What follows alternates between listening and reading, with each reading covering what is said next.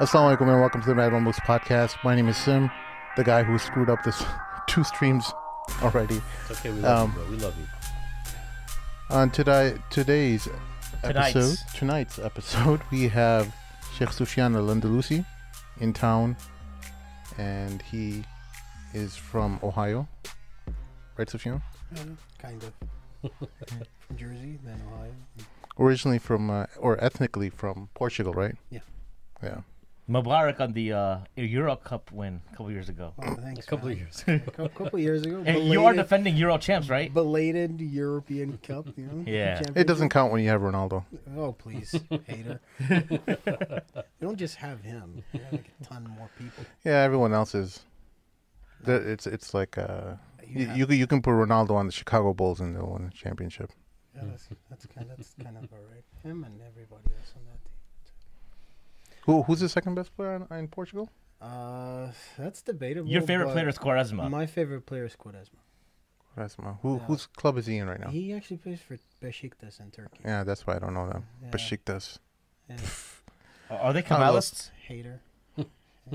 They've been winning a ton of championships.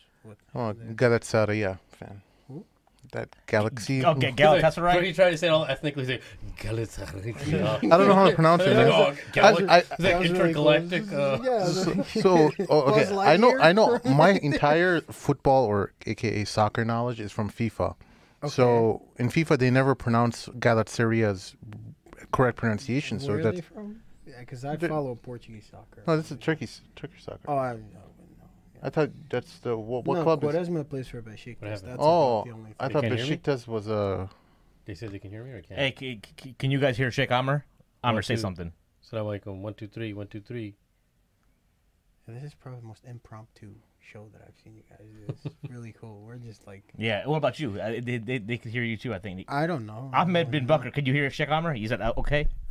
Man, come on, man, you make me swallow this. Yeah, thing, you gotta man. swallow it that's- right in your but- face. Oh, yeah.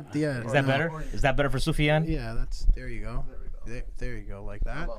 Like that.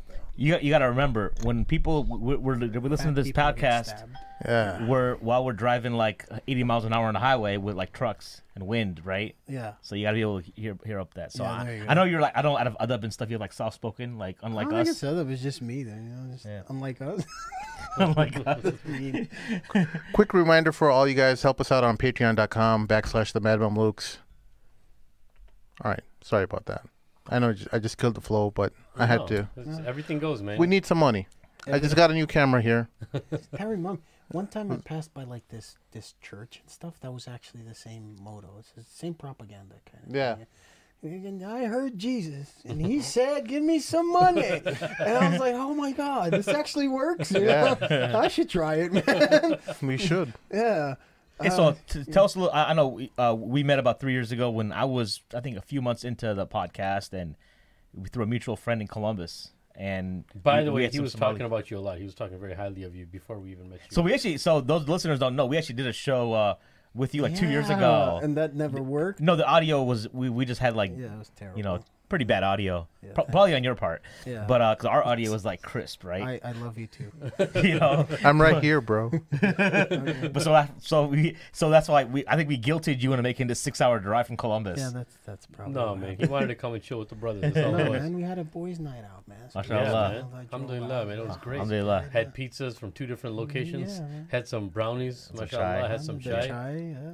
Yeah. So, but your background is interesting. I think that's our friend thought we would click based upon some backgrounds because although you converted to Islam, I was born into a Muslim family, but when we both got into the deen, I think we took a very literalist approach. Probably, would you say, to Islam? Kind of like a hard line. I would say more confused approach. Confused. Yeah, I mean, I'm obviously we were.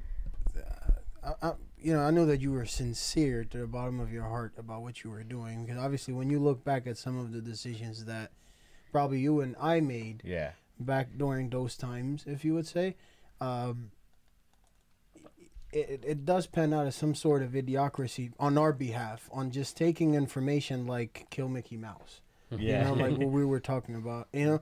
So, you know, but at the same token, I do believe that there was obviously no doubt that it was sincere. You know, like we actually believed that what we were doing was, you know, proper Islam, and that's probably what fueled the, I guess, the zeal to continue doing that and to go out and call out a bunch of people and, you know, do the kind of like Jehovah Witness thing and just, you know, the halal Jehovah Witness thing and just go around and point fingers at everybody and that's how we were going. But yeah, that's kind of. And your journey to Islam is a very interesting one, right? I mean, where did you become, and how old were you when you became Muslim? So I was 19 years old.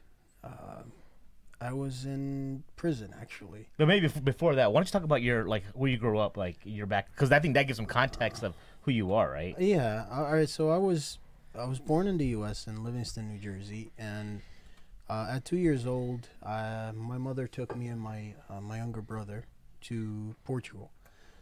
All our families obviously have Portuguese background, and so I was raised there for the larger part of my life. I came back when I was around 18 years old, so I spent most of my life there. You know, growing up in Portugal, you just I wouldn't. It's hard to correlate the experience with the U.S. because European life standards are very different. The whole idea of surrounding your existence around your family, you know, your neighbors, you know, just a communal exchange that happens there is very different from here. People, I remember one guy, one Portuguese older gentleman actually told me this, and he made a lot of sense to me. He said, people in Europe, they work to live. People in the U.S., they live to work.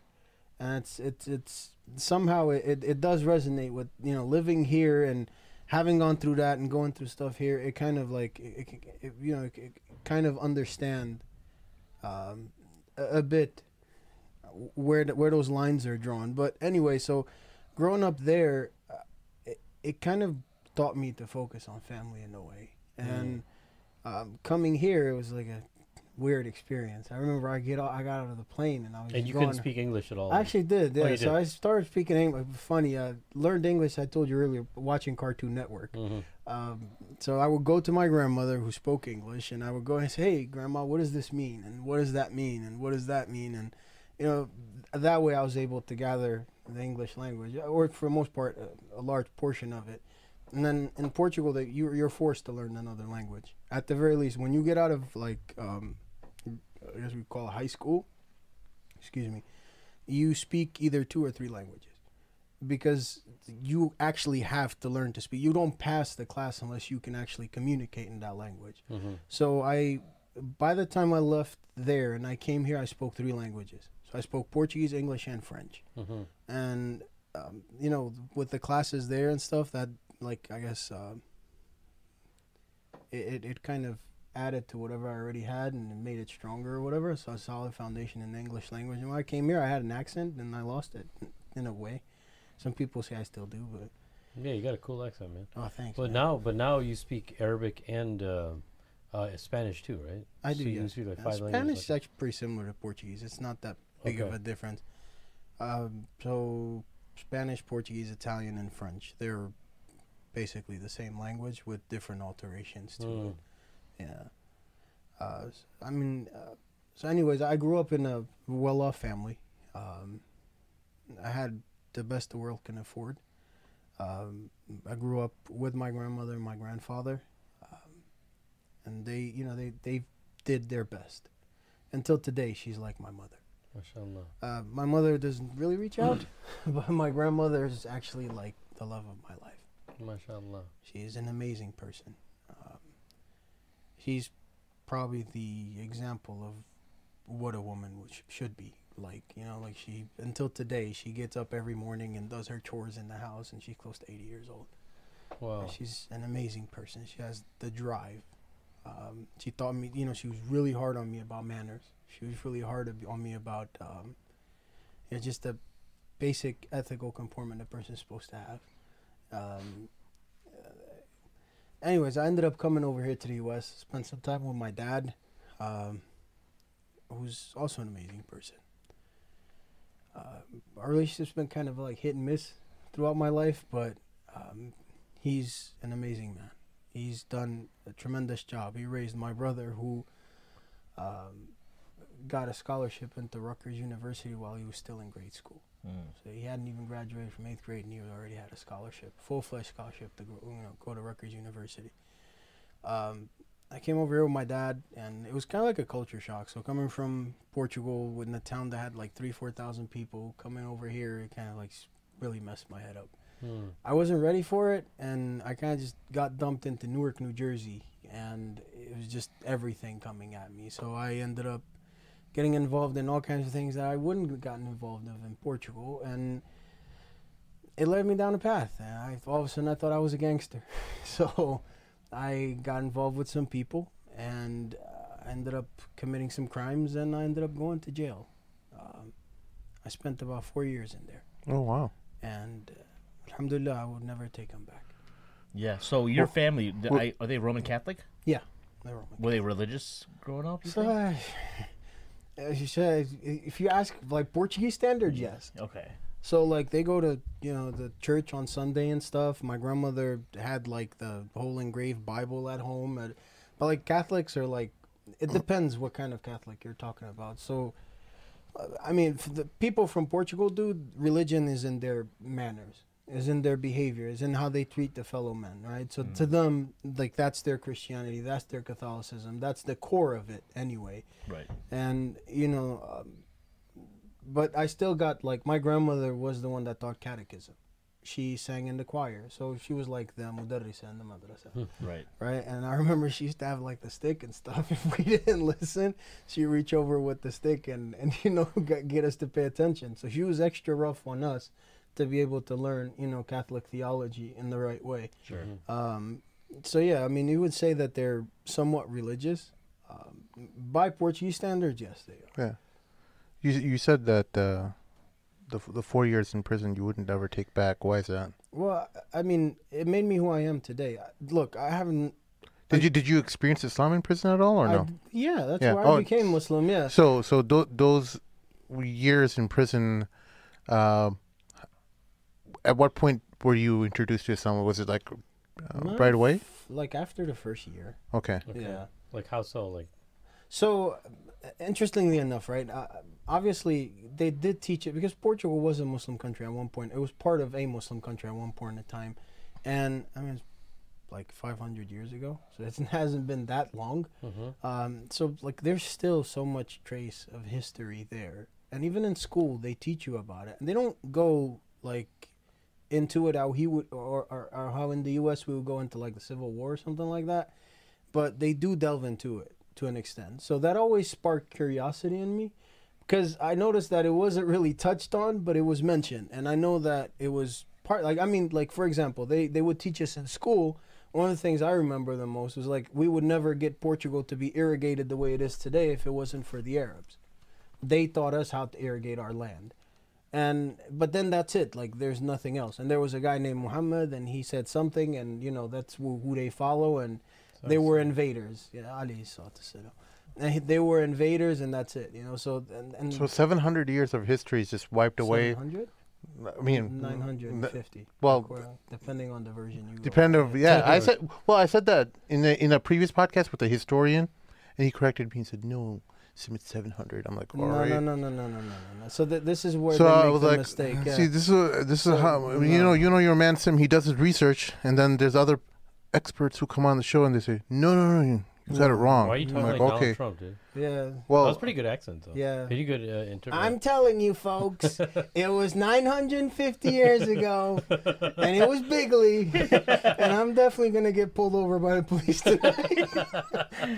No, but it was actually 950. It was about 950 years. Yeah. I kid you not. We can go back in that record. The reason we'll find that when I said 1,000, he like 3 minutes later he goes, so it's actually 700 years? No, and I'm like, no. The reason okay. why they say that is if you notice, there's a chronological timeline, right? So at the beginning, they made it all the way up until France. Yeah. And they lost the battle there, right? Now, Right. the Muslim sources would say, oh, no, it was too cold. BS, Are you talking about the Battle of Tours? I believe so, Yeah. So, like, they say, no, it was too cold for the Arabs. They weren't used, and the Berbers, they weren't used to the BS, dude. They lost the battle, right? And then they retracted, right? They came back. and they held them at the mountain range between Portugal and between Spain and France, and it stayed that way for some time, and they flourished, right? And then they started to lose ground little by little, and little by little, and little by little, and little by little, until they lost the whole thing. So they mentioned 700 years, probably like one of the dynasties, either Al Muwahhid dynasty or Al Muwaritun. So and that's kind of, or the Mariniyin or something like that, and that's where they tried to keep the order or something. Like I remember my dad held that argument with me. He's like, it was pretty ironic, right? So he's like, "No, man, you guys were never in Portugal," and I was like, "Yes, we were, Dad." I didn't want to tell him, like, I have books at home from Ibn Abdul Barr, who was the Qadi of Lisbon, right? I didn't want to tell him that. That just sounds beautiful. Qadi of Lisbon. Qadi of Lisbon. No, he was, Qadi of Lisbon. Qadi Lisbona. So, but, and then I can't tell my dad's like, "No, that's not true, man." So, ironically enough, one of his friends actually came in the coffee shop as we were talking. He's like, "Man, Jack, it's true, man. They just did." Actually, it's pretty. So, like, my dad's from the northwest portion of Portugal, right? I mean, that top part of Portugal, right? So he was saying they only made it to southern Spain, right, where the region's now called Andalusia. And then this guy comes in, he's like, "Dude, they just did a renovation of a church close to our township where my dad's from, and they pulled the walls down. They found all kinds of Quranic verses written on the wall." Wow. So, so I was like, "Hey, you got refuted, Dad." Those were the Salafi days. So I was like, "Refutation, Mama." It was pretty hilarious. Should have read a pamphlet. Yeah, Salafi pubs. So you heard a little bit. I mean, you had some like kind of like familiarity with Islam. You know what a Muslim was, like a little bit, like they were in your lands. So in prison, what happens? Is there like active dawah going on? So yeah and no. So like honestly, like I read the Bible until the night before I became Muslim. I felt like I would be a hypocrite if I didn't do so. Explain that. Well, I mean, listen, I wasn't just a Christian by ascription. I was a Christian Catholic, right? Now, some Christians would say we're not Christian or whatever, right? But Heard that a aside lot. from all of the rhetoric, right? I believed that Christianity was a religion sent from God, and I didn't want to look like a hypocrite in the face of God, and just like abandon it altogether. I did believe that what Islam was bringing was true, but listen, information in prison is limited. Yeah. So I believe the theology of it. It made much more sense than Christian theology to me, but at the same token, it was. I was still raised this way, so I didn't want to become like a hypocrite and just be like, "Oh, yeah, you know what? That's just It was hard to turn your back on something. fake news." Yeah. It's just like, it's fake news. I'm not going to listen to it no more. No, man, it's not like that, I'm still not a Muslim, so by default, I'm still a Catholic, and I'm not going to abandon that until I enter into this. Now, when I enter into that, then everything, I walk away from everything. And I did, yeah. Okay, so like one of the questions I've always thought about is that, obviously in Christianity, the focus on Jesus or Sayyidina Isa alayhi salam is the forefront, right? And a lot of Muslims will say, well, we obviously respect Sayyidina Isa as a prophet, etc., and it's just a fine tuning there. But to be honest, and this is from my vantage point, I don't know that we stress Isa alayhi salam as much as a Christian would. Well, of course we don't. You know what I mean? So like,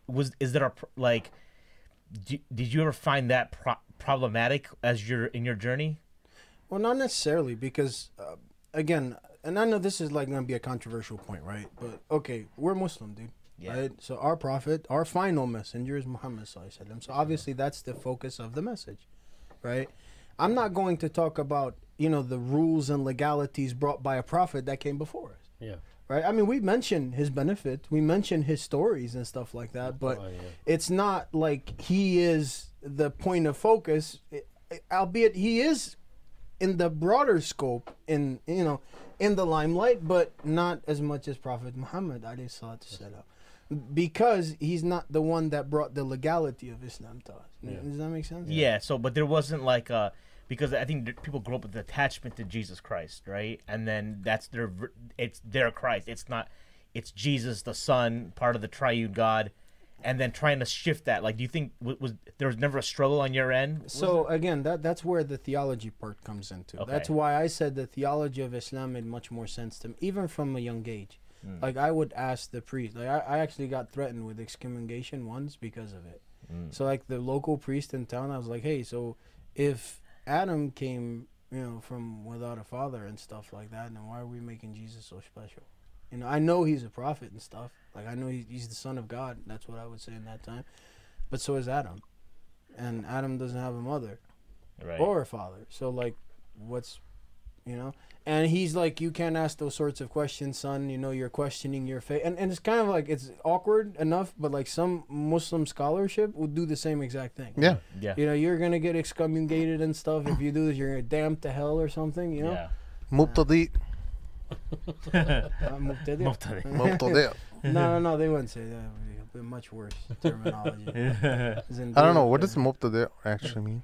Let's see. Person of bid'ah, A person of innovation? Yeah. You're saying it. She doesn't know what it means. But then that's kind of ironic. So like, it depends whose definition you take, right? So, I mean, in our later times, and I'm sure you can concur to this, the concept of al-bid'ah al-hasana wal-bid'ah al-sayyi'ah has kind of like taken hold of the Muslims. The early Malikiyya were not like that, by the way.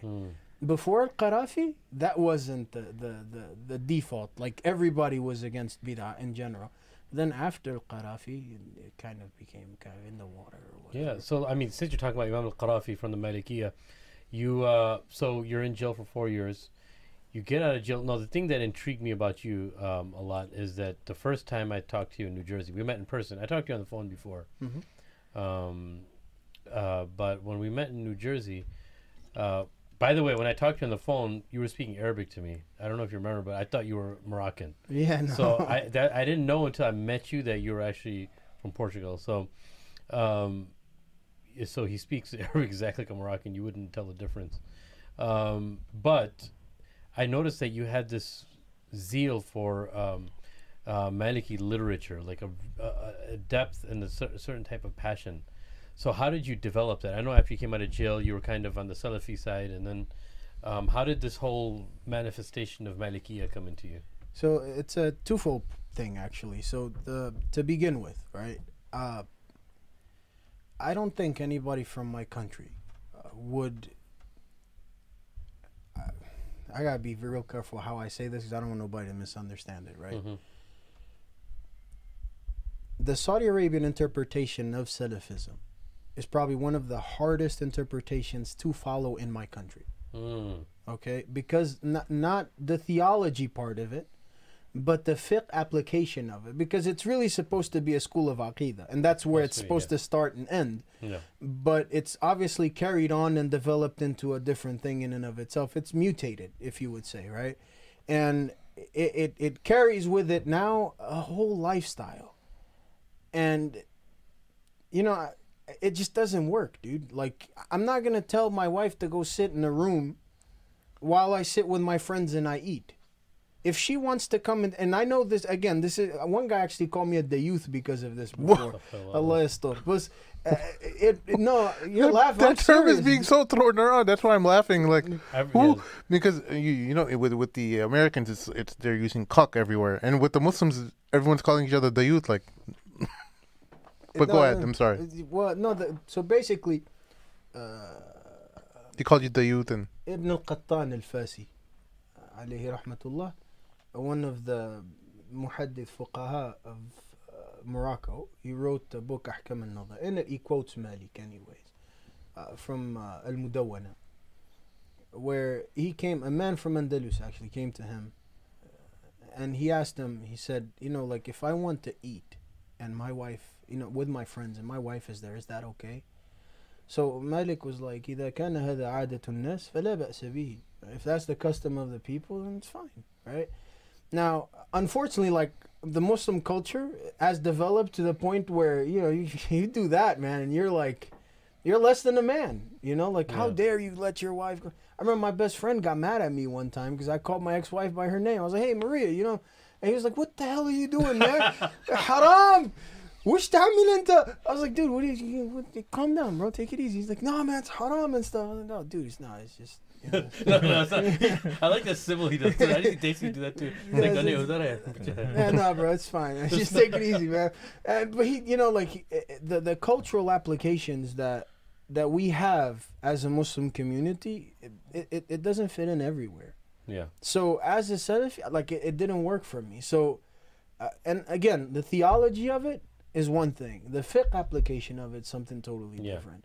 So, but what made you gravitate to the Malikiya after that? And that's the second part of it. Because it didn't fit in with where I came from, I understood then that I needed to take a more traditional approach. So I started to look at all four, and I'm like, all right, Hanbali, I don't know. Nope. Shafi'i, I was like, and I'm not saying anything bad about them, right? Yeah. I'm just saying, like, will it work? Will it not You're trying work? to see which one of the four fit your personality and your location. Not your time necessarily, but more so the way I come from. Because don't That's forget, what I'm saying. Your lifestyle, your life. listen, I became a Muslim, and for the longest time, I was the only one I ever knew about. And I still only know, like, a few. I don't even know many. I know a few. Like, I know Zayn in South Africa. I know a gentleman that lives in New York. I know of another guy I just heard of from Jersey, too. Is it because you're very involved with takfir? What do you mean? You don't know that many Muslims? Yeah, that's probably what it is. Yeah. That's probably it. Yeah, What? no, What's just happened? I don't. yeah, it did. He was talking about how few Muslims he knew. Yeah, Muslims from Portugal. Yeah, but it's okay. Oh, I thought you were talking about Muslims. No, from- you just missed that part. He was like, "Oh, you made takfir everybody." After you enter the deen, you made takfir of the ummah. Yeah, only I follow proper Islam. So whoever wants to give I only the been Muslim for a bay'ah, day, but everyone else was a kafir. Yeah. I was so confused. Okay, you guys are okay. confusing me, man. No, Anyways, so like I didn't really like know many of them, right? But at any rate, like I felt like it was my responsibility. Actually, one of the things Shaykh Hassan al-Kattani told me, as well as Shaykh Hamza, that like I should go back to my country because it's a responsibility now. Of course. They said, you're not just somebody that became a Muslim. You obviously spend some time doing what is considered minimal study, so you know a bit about Islam. So you need to go back and tell your people about it, right? And I felt like it was the responsibility. But how do I go about that if I'm bringing a foreign ideology to them? Listen, Portuguese people, we're very proud of our ancestry, right? We're very proud of our culture. We're not just going to bring something that's going to completely do away with, what we consider our forefathers have been doing. And it's not wrong. you mean culturally? You don't mean Yeah, religiously? exactly. Yeah, culturally. So Yeah. I had to find something that could bridge the gap. And, so at first, that was the leading factor. And then the more and more I spent, learning it and stuff, the more I was like, okay, well, this makes more sense than anything else. To me, anyways. Of course. Right? This is the Madani way. This is the way of Rasul sallallahu alayhi wa sallam. قال ابن سعدون الورجيني, he said in his famous poetry, أتترك دارا كان بين بيوتها يغوض ويروح جبريل المقرب ومات فيها رسول الله صلى الله عليه وسلم بعده وبعده بسنته أصحابه قد تأدبوا وفرق شمل العلم في تابعيهم فكل امرئ فيه له مذهب وخلصه في السبك للناس مالك. Yeah, Allah. So he's, Can you translate that? Amazing. yeah, so You should know this. oh, cut it out, man. You're always picking on him. He's saying it because he's Maliki, that's why. Yeah, so actually Suyuti brings this in his Al-Hawi, his explanation of the Muwatta, where he quotes Ibn Sa'dun al-Wajini saying that, would you Warjini? abandon... Yeah, he was Andalusian. Warjini. Yeah. I thought he was from Virginia. Yeah, no, it's all right. Man. You keep trying harder by the moment. Eventually you'll get it, though. I'm telling you. Virginia. It sounds like one of those things you'd give Virginia the name. No, dude. You it's- better hope some hardcore Malikis aren't watching this, bro. They're gonna put you on fire, bro. You better hope Sheikh Yusuf Rios doesn't hear this stuff. Oh, man. No, Sheikh, he's just pretty nice, man. He is, man. Yeah. Fine, Sheikh Hamza Wuld Maqbul, man. If he hears that, bro, you talking smack like And just that. go ahead and finish with the translation Anyway, before sorry, you sorry. cut off. So basically, he said, would you abandon the city of prophethood, right? A city where Jibreel would go between the houses and bring revelation. Allahu Akbar. And then the Prophet ﷺ died there, right? And after him, his Sahaba, they took his way. They took his way, and established as communal practice. Come here, Fidu, come here. It's okay. Huh? Can I go upstairs? Oh, was he down here the whole time? Yeah, I guess. I don't know. Go ahead, go upstairs. So, basically, anyway, it's a poem, showing how the Madani way is more in tune with prophetic, tradition. Because the than Sahaba anyone passed away, else, the Tabi'een of them passed away there, and then the Maliki, Tabi'in, basically, he said, look, the Tabi'in, every single one of them had like a school, Yeah. right? And then Maliki kind of put that together and brought it to the people. Yes. At any rate, so I felt that, to me, that echoed more with prophetic, prophetic revelation of course, than somebody's interpretation of it. of Now, course. again, I'm by no mean am I trying to because I know this is gonna come up. Oh, you're just disrespecting the imams. No, by no mean. No, not at all, man. Imam Abu Hanifa, Imam al-A'zam. Yeah. Imam But Shafi'i. all of the imams have to respect Imam Malik because he's the Imam of Dar al-Hijrah. Every single one of them. Shaykh, let's They be have real, to. let's be realistic. They here, have right? to. Imam of Dar al-Hijrah. Every field of knowledge you study, that's Islamic knowledge. Yeah. Let's take qira'ah, for example, right? Yeah. What did it take? What is it? The book of Abu Amr al-Dani on the qira'at, right? What qira'ah does he start with? Does he start with the Makki qira'ah, Ibn Kathir, or does he start with Nafi'? Everybody does that, and it's just a respect thing. It's not Medina, like anybody else deserves any, shouldn't get respected or anything. It's just, based to me, it resonated with prophetic course. tradition No, more. that than even goes for the anybody Hanafis and the Shafi'is. Look, Imam Shah Waliullah Dahlawi, after the Quran, right? He preferred the Muwatta Imam Malik to be the strongest book, and then Sahih Bukhari for number 2, right? But everyone has to take their hats off and kind of bow their heads out of respect for the Imam of Ahl Medina, right? Because it's the city of Rasulullah sallallahu alaihi wasallam, right? So that's and I'm saying that as a Hanafi. I always tell it to the brothers, even though I studied Hanafi fiqh and stuff, but Imam Malik always has that place in his heart for everybody. He's gonna start smiling. Look, Of course, he look, should. look, All look, of us look. should. This is my city. Yeah, okay, brother. What, the Carol Stream? Don't say that online. Ahl Medina, right Yeah. here. No, because he supposedly was born in Medina. Anyway, dude. So, your city, brother, how dare you wear fitted cap? When I was at Umar recently. They told you to take it off. No, they didn't somebody recognize take me. it off. He tried to wear it during Tawaf. I was very upset that I went to Medina. Brother, you have to wear topi, not this one. I was telling all all the people who went in my caravan Umrah group. Yeah. Umrah I was like, package. watch, how they talk to me with respect because they know their son has returned, and little did I know that none of They forgot you. they all forgot about They me. just saw him and started saying Hindi. Come pick up my bags. I heard that they're really like that, by the way. Yeah. They weren't like that. They No, weren't like I that. heard that there's people like that. That Yeah. the concept of racism with Oh, them is yeah. like, Yeah. like. It's funny because they're all super brown themselves. I'm like, Yeah, no, where it's do you just get this racism It's from? a superiority, man. They're more brown than me. I'm gonna be honest with you. Like my relationships with the Arabs, the two groups that stand out to me the most weren't even Saudi Arabians. Now I've met some wonderful people from there, Of course. but I've met some terrible people from there too. Yeah. The two groups that stand out to me the most are probably the Moroccans and the Yemenis. MashaAllah. As far as like positive. No. The just the humanity and Yeah. Mm. And I think did that have a lot to do with you picking the Maliki madhab? and probably specializing? yeah. That probably Moroccans? because I was closer to them.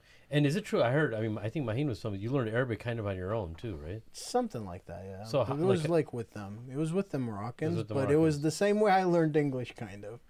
Obviously without Cartoon Network, but but yeah. So time frame wise, you like what time? When did you enter jail? Like 18, 19 years old. I had just turned 18. So then you get out when you're 22. Yeah. You get out as Muslim. When and then time frame you learn Arabic pretty soon after. So I started learning how to read the Quran in there. Shaykh prison. Ahmed Salim was my first teacher. God protect the Shaykh, man. and In preserve prison? him. Yeah, he used to come in from the outside. He would take from Really? his time, and he was busy as it is. He founded the first Islamic high school in New Jersey. Okay. So he was always busy, and he used to take from his time, and he used to come in, and like he started teaching me how to read the Quran, and the ahruf, and makharij al-huruf and stuff like that. And he was Egyptian, so everybody knows. Even all the Arabs would take their hat off to the Egyptians for the amazing work they do when it comes to Quran. Sure. Then I learned with Shaykh Ismail, who was the Imam of the Islamic Center in downtown Newark, New Jersey. Rahimahullah, he passed away. he took a lot of time with me, and I would say that my first actual formal Arabic class was with him. We started taking the explanation of Ibn Aqil on. I don't think it was the Alfiya. He has another work, another work that's smaller, and we started taking that work, Tuhfat Siniya. That was the name of the work. So we started doing that with the Shaykh, and then we took. Ibn Ajrum, I believe it was Tuhfat Siniya fi Sharh al-Ajrumiyya. And that was the first formal class on Arabic that I took. But like, I speak Arabic, but I suck at like grammar and stuff. I'm gonna be honest. Like I can speak Arabic, yeah. Like I can understand a conversation without an issue, but like grammar, I suck. Yeah, I mean that's people with a lot of languages too, right? They learn the language. Like a lot of guys who are really good in English too, they may not know the exact rulings of English grammar, and and I think that's sometimes that can be a good thing, man. Because when the funny thing was, I was decent at speaking Arabic, and then when I studied Ajrumiyya, I was so overcautious of what I was saying, that I would start like stuttering and like thinking too much before I was speaking, and I was like, man, I think I started learning grammar too early. There's actually two methods, by the way. Yeah. There's the method, and I'm sure you're aware of this, right? There's the method of learning sarf first. Yeah. And then there's the method of learning nahu. I actually prefer the second. Yeah. Because it enables the person to be able to start learning and communicating versus learning rules that they'll never apply. Yeah. So I prefer the second. I like the sarf, yeah. I actually like the other one. The nahu first? Yeah, because it enables the person to start like actually communicating with other people. Mm-hmm. Whereas the first option, you're learning the rules, but it's like you're learning rules. You're not actually learning vocabulary. You're not practicing that vocabulary. And then eventually it just goes away unless the person is serious. Yeah. So can you tell people how old you are? I'm 32. Okay, so for context, I want people to understand this because, you get out of prison when you're 22, right? Like, you haven't been out that long. But like, what do you mean, man? It's been forever, like 10 years. But but you think about like what, like you guys are talking at some like high level scholarly stuff, right? I mean, no, man, this is simple. Well, stuff, these are the elementary books, Shaykh. Yeah, man. Look, the Shaykh here is telling you they're elementary, man. Yeah.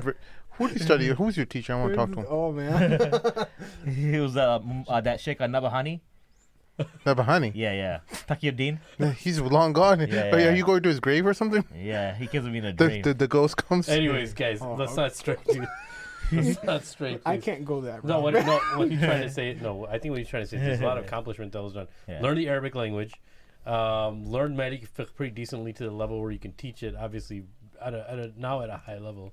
The reason why I think people should get the gist of is that when you make Islam your passion, it becomes a lot easier. Allah gives you barakah in your time. Every time I spoke to you, even though how many times did we meet when we came to New Jersey for the Safina Society podcast? Twice. 2 times or 3 times? Just twice, yeah. 2 separate times? 2 times. Yeah. And I think half of the time when you and me were talking, you were talking about all these, like I learned so many titles of Maliki books and like historian. I remember you were waiting for a shipment of books to come in. Yes, you were so excited. It came, by the way. What were you waiting for again? It was a book by Ibn Bashkwal. Bashkwal. And I haven't heard I heard that name maybe once, and I was like, yeah, wow. No, he was a mu'arrikh. Not only was a mu'arrikh, he was also a muhaddith. Ibn الذهبي mentions him in تذكرة الحفاظ as well as in the Siyar. So it's like the man was amazing. But there's just, I mean, one of the reasons why I actually undertook a task, right? I felt like it was my obligation. And this was going to be my next question. How did you come to this level of having this thirst for knowledge and constantly reading? Why did you feel obliged? Well, I got divorced because of it. Let me just put it out there. Like, I'm serious. No, one of the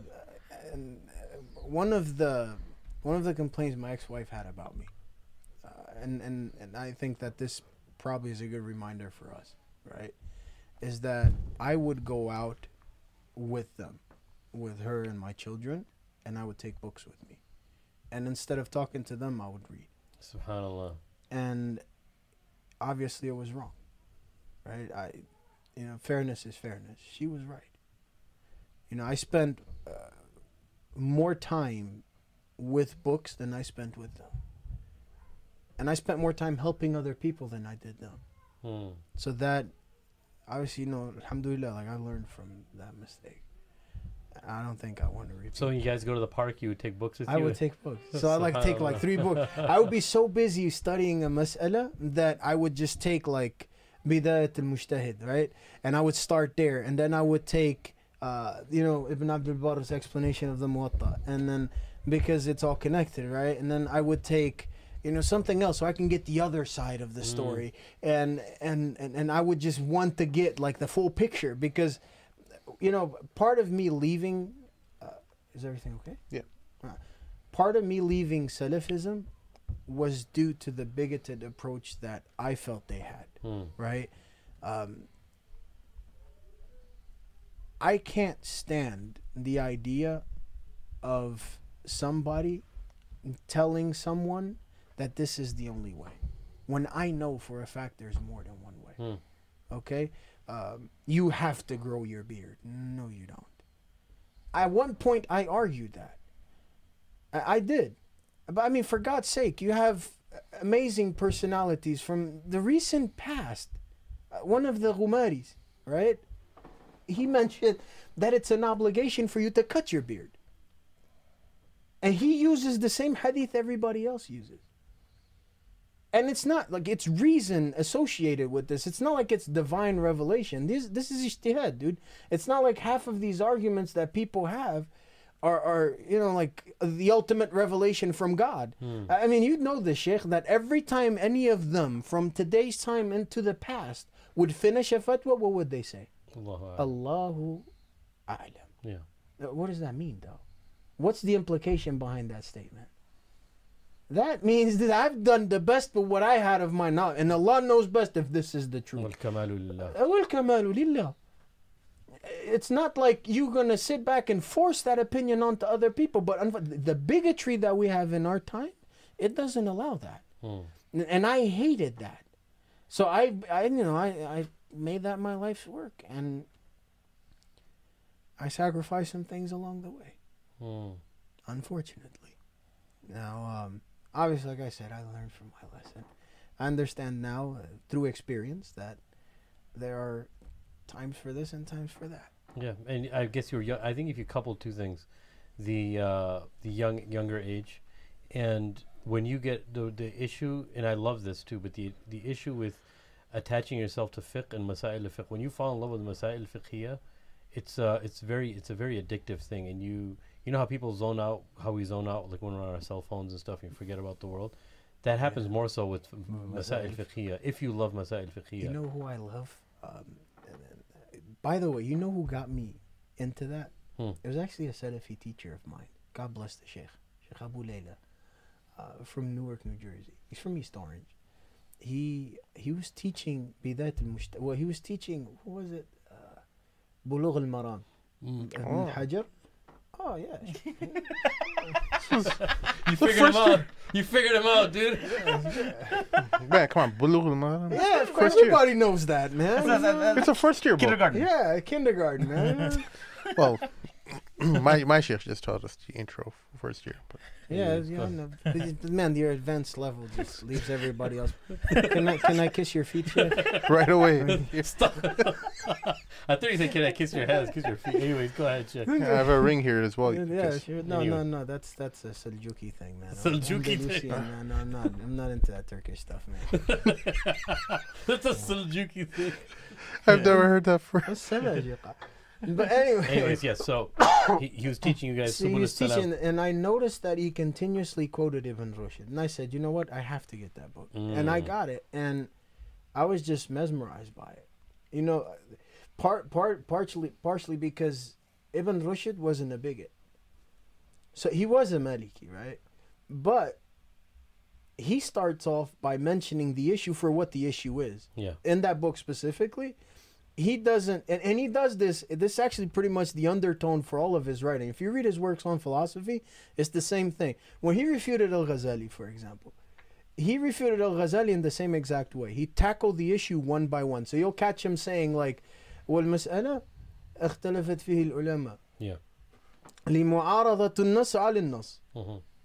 وفيه 4 أبواب. Hmm. وينفصل إلى 3 أفصال. So you're like, He'll this. explain to you what he's saying. Don't worry. Sim is getting bored. Sim's like, man, this is definitely This like is one of too those, basic for this me. is one of those religious things that, let's talk about kufr and all of that stuff. Feminism. Talk about Khilafah. Feminism. Yeah, no. Por favor, no. No. English. Sheikh, we're going to ask you soon about that. About what? Your thoughts regarding it. Oh, what, feminism? No, I'm just joking. Well, why don't you translate? He does not want to talk about that. Why don't you just translate real quick So, what you just said? at any rate, basically, Ibn Rushd, in his approach, he takes a more philosophical approach Okay. to knowledge. Yeah, kind right? of deductionist. Yes, it's so you have the approach of the people of hadith, and then you have the approach of the people of fiqh, and they're completely separate. Yeah. Right? So one of them is more interested in the detail of the issue itself, while the other is interested in how the issue itself was built. Like the spirit behind it, maybe?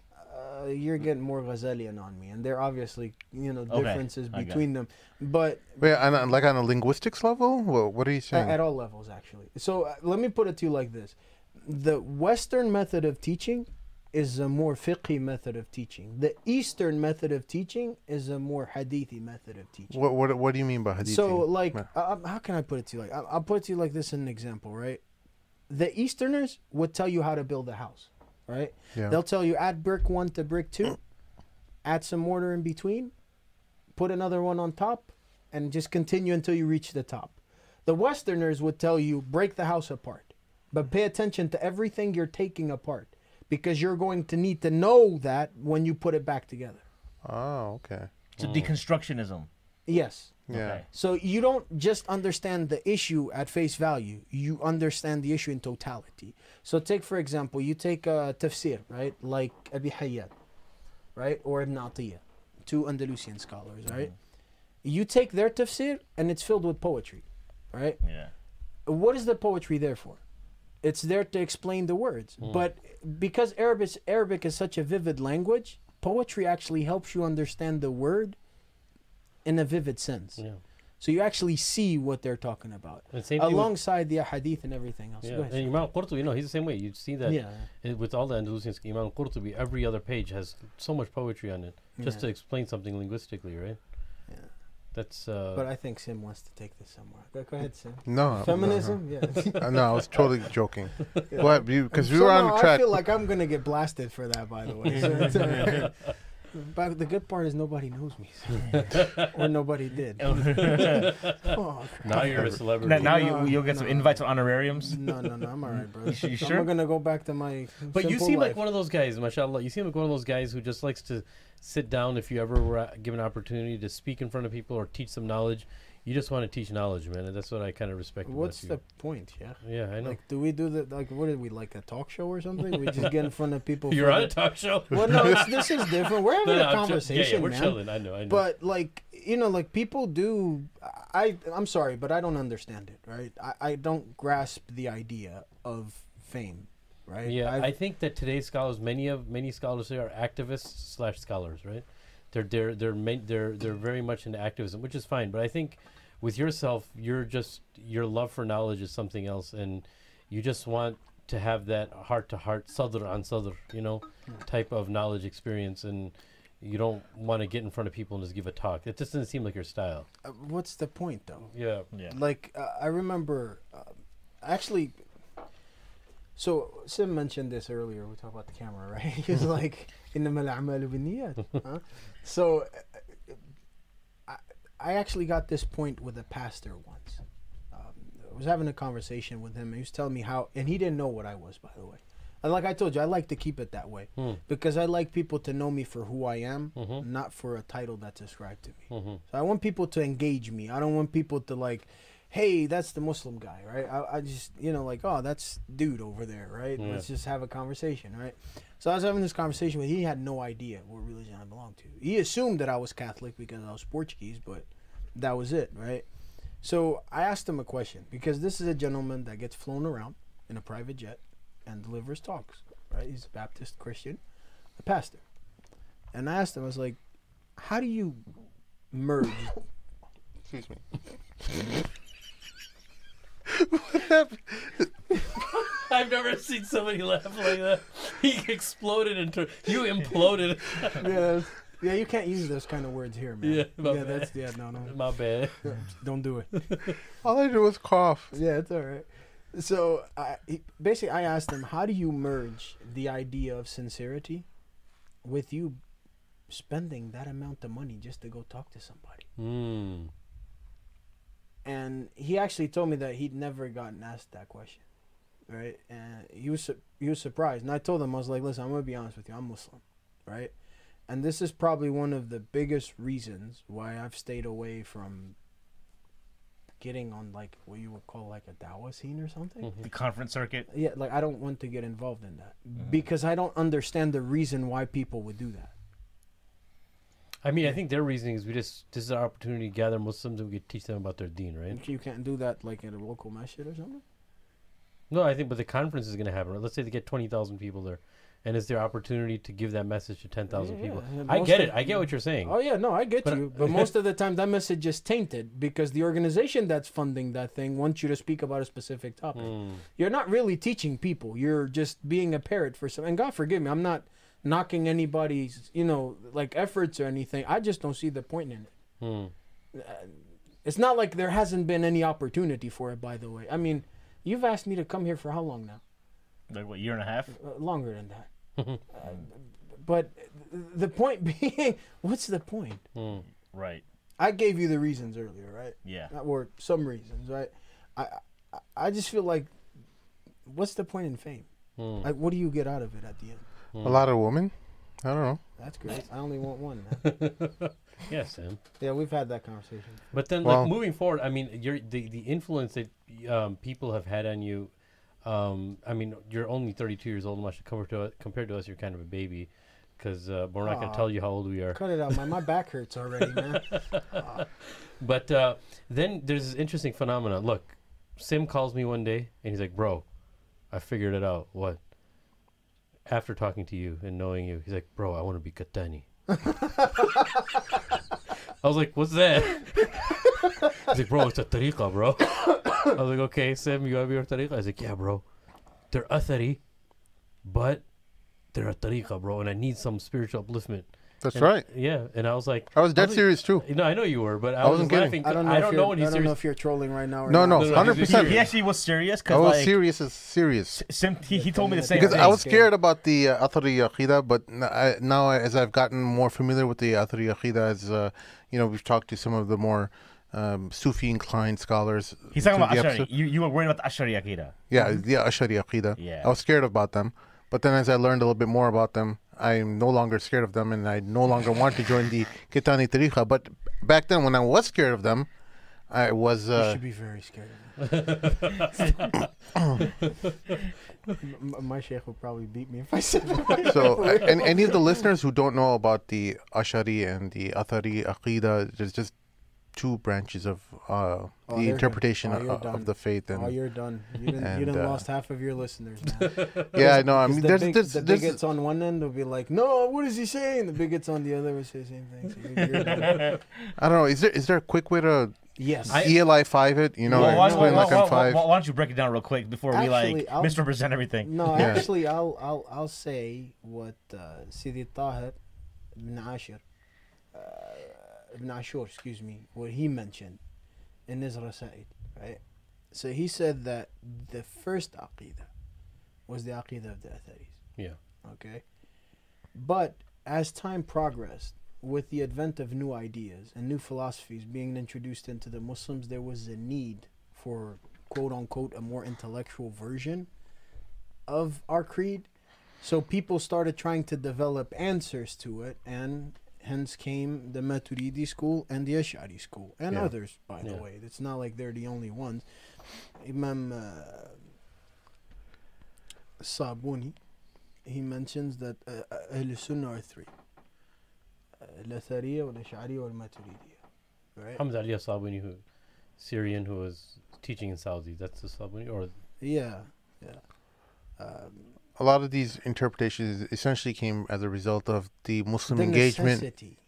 They were born out of the necessity of having to engage with a lot of the philosophers of the West. Now, I want to make one thing very clear, right? Mm. There's respect for Yeah. them, right? Mm. But there obviously has to be right and wrong. Yeah. Okay. Now that doesn't mean that enables me to go out and point the finger at the next man and say no, they're wrong, but there has to be. Al-Qadi Abu Bakr al-Arabi, he mentions that in his book on Usul al-Fiqh, he said that the ahkam of fiqh are 7. Most people, like what was his name, Shaykh?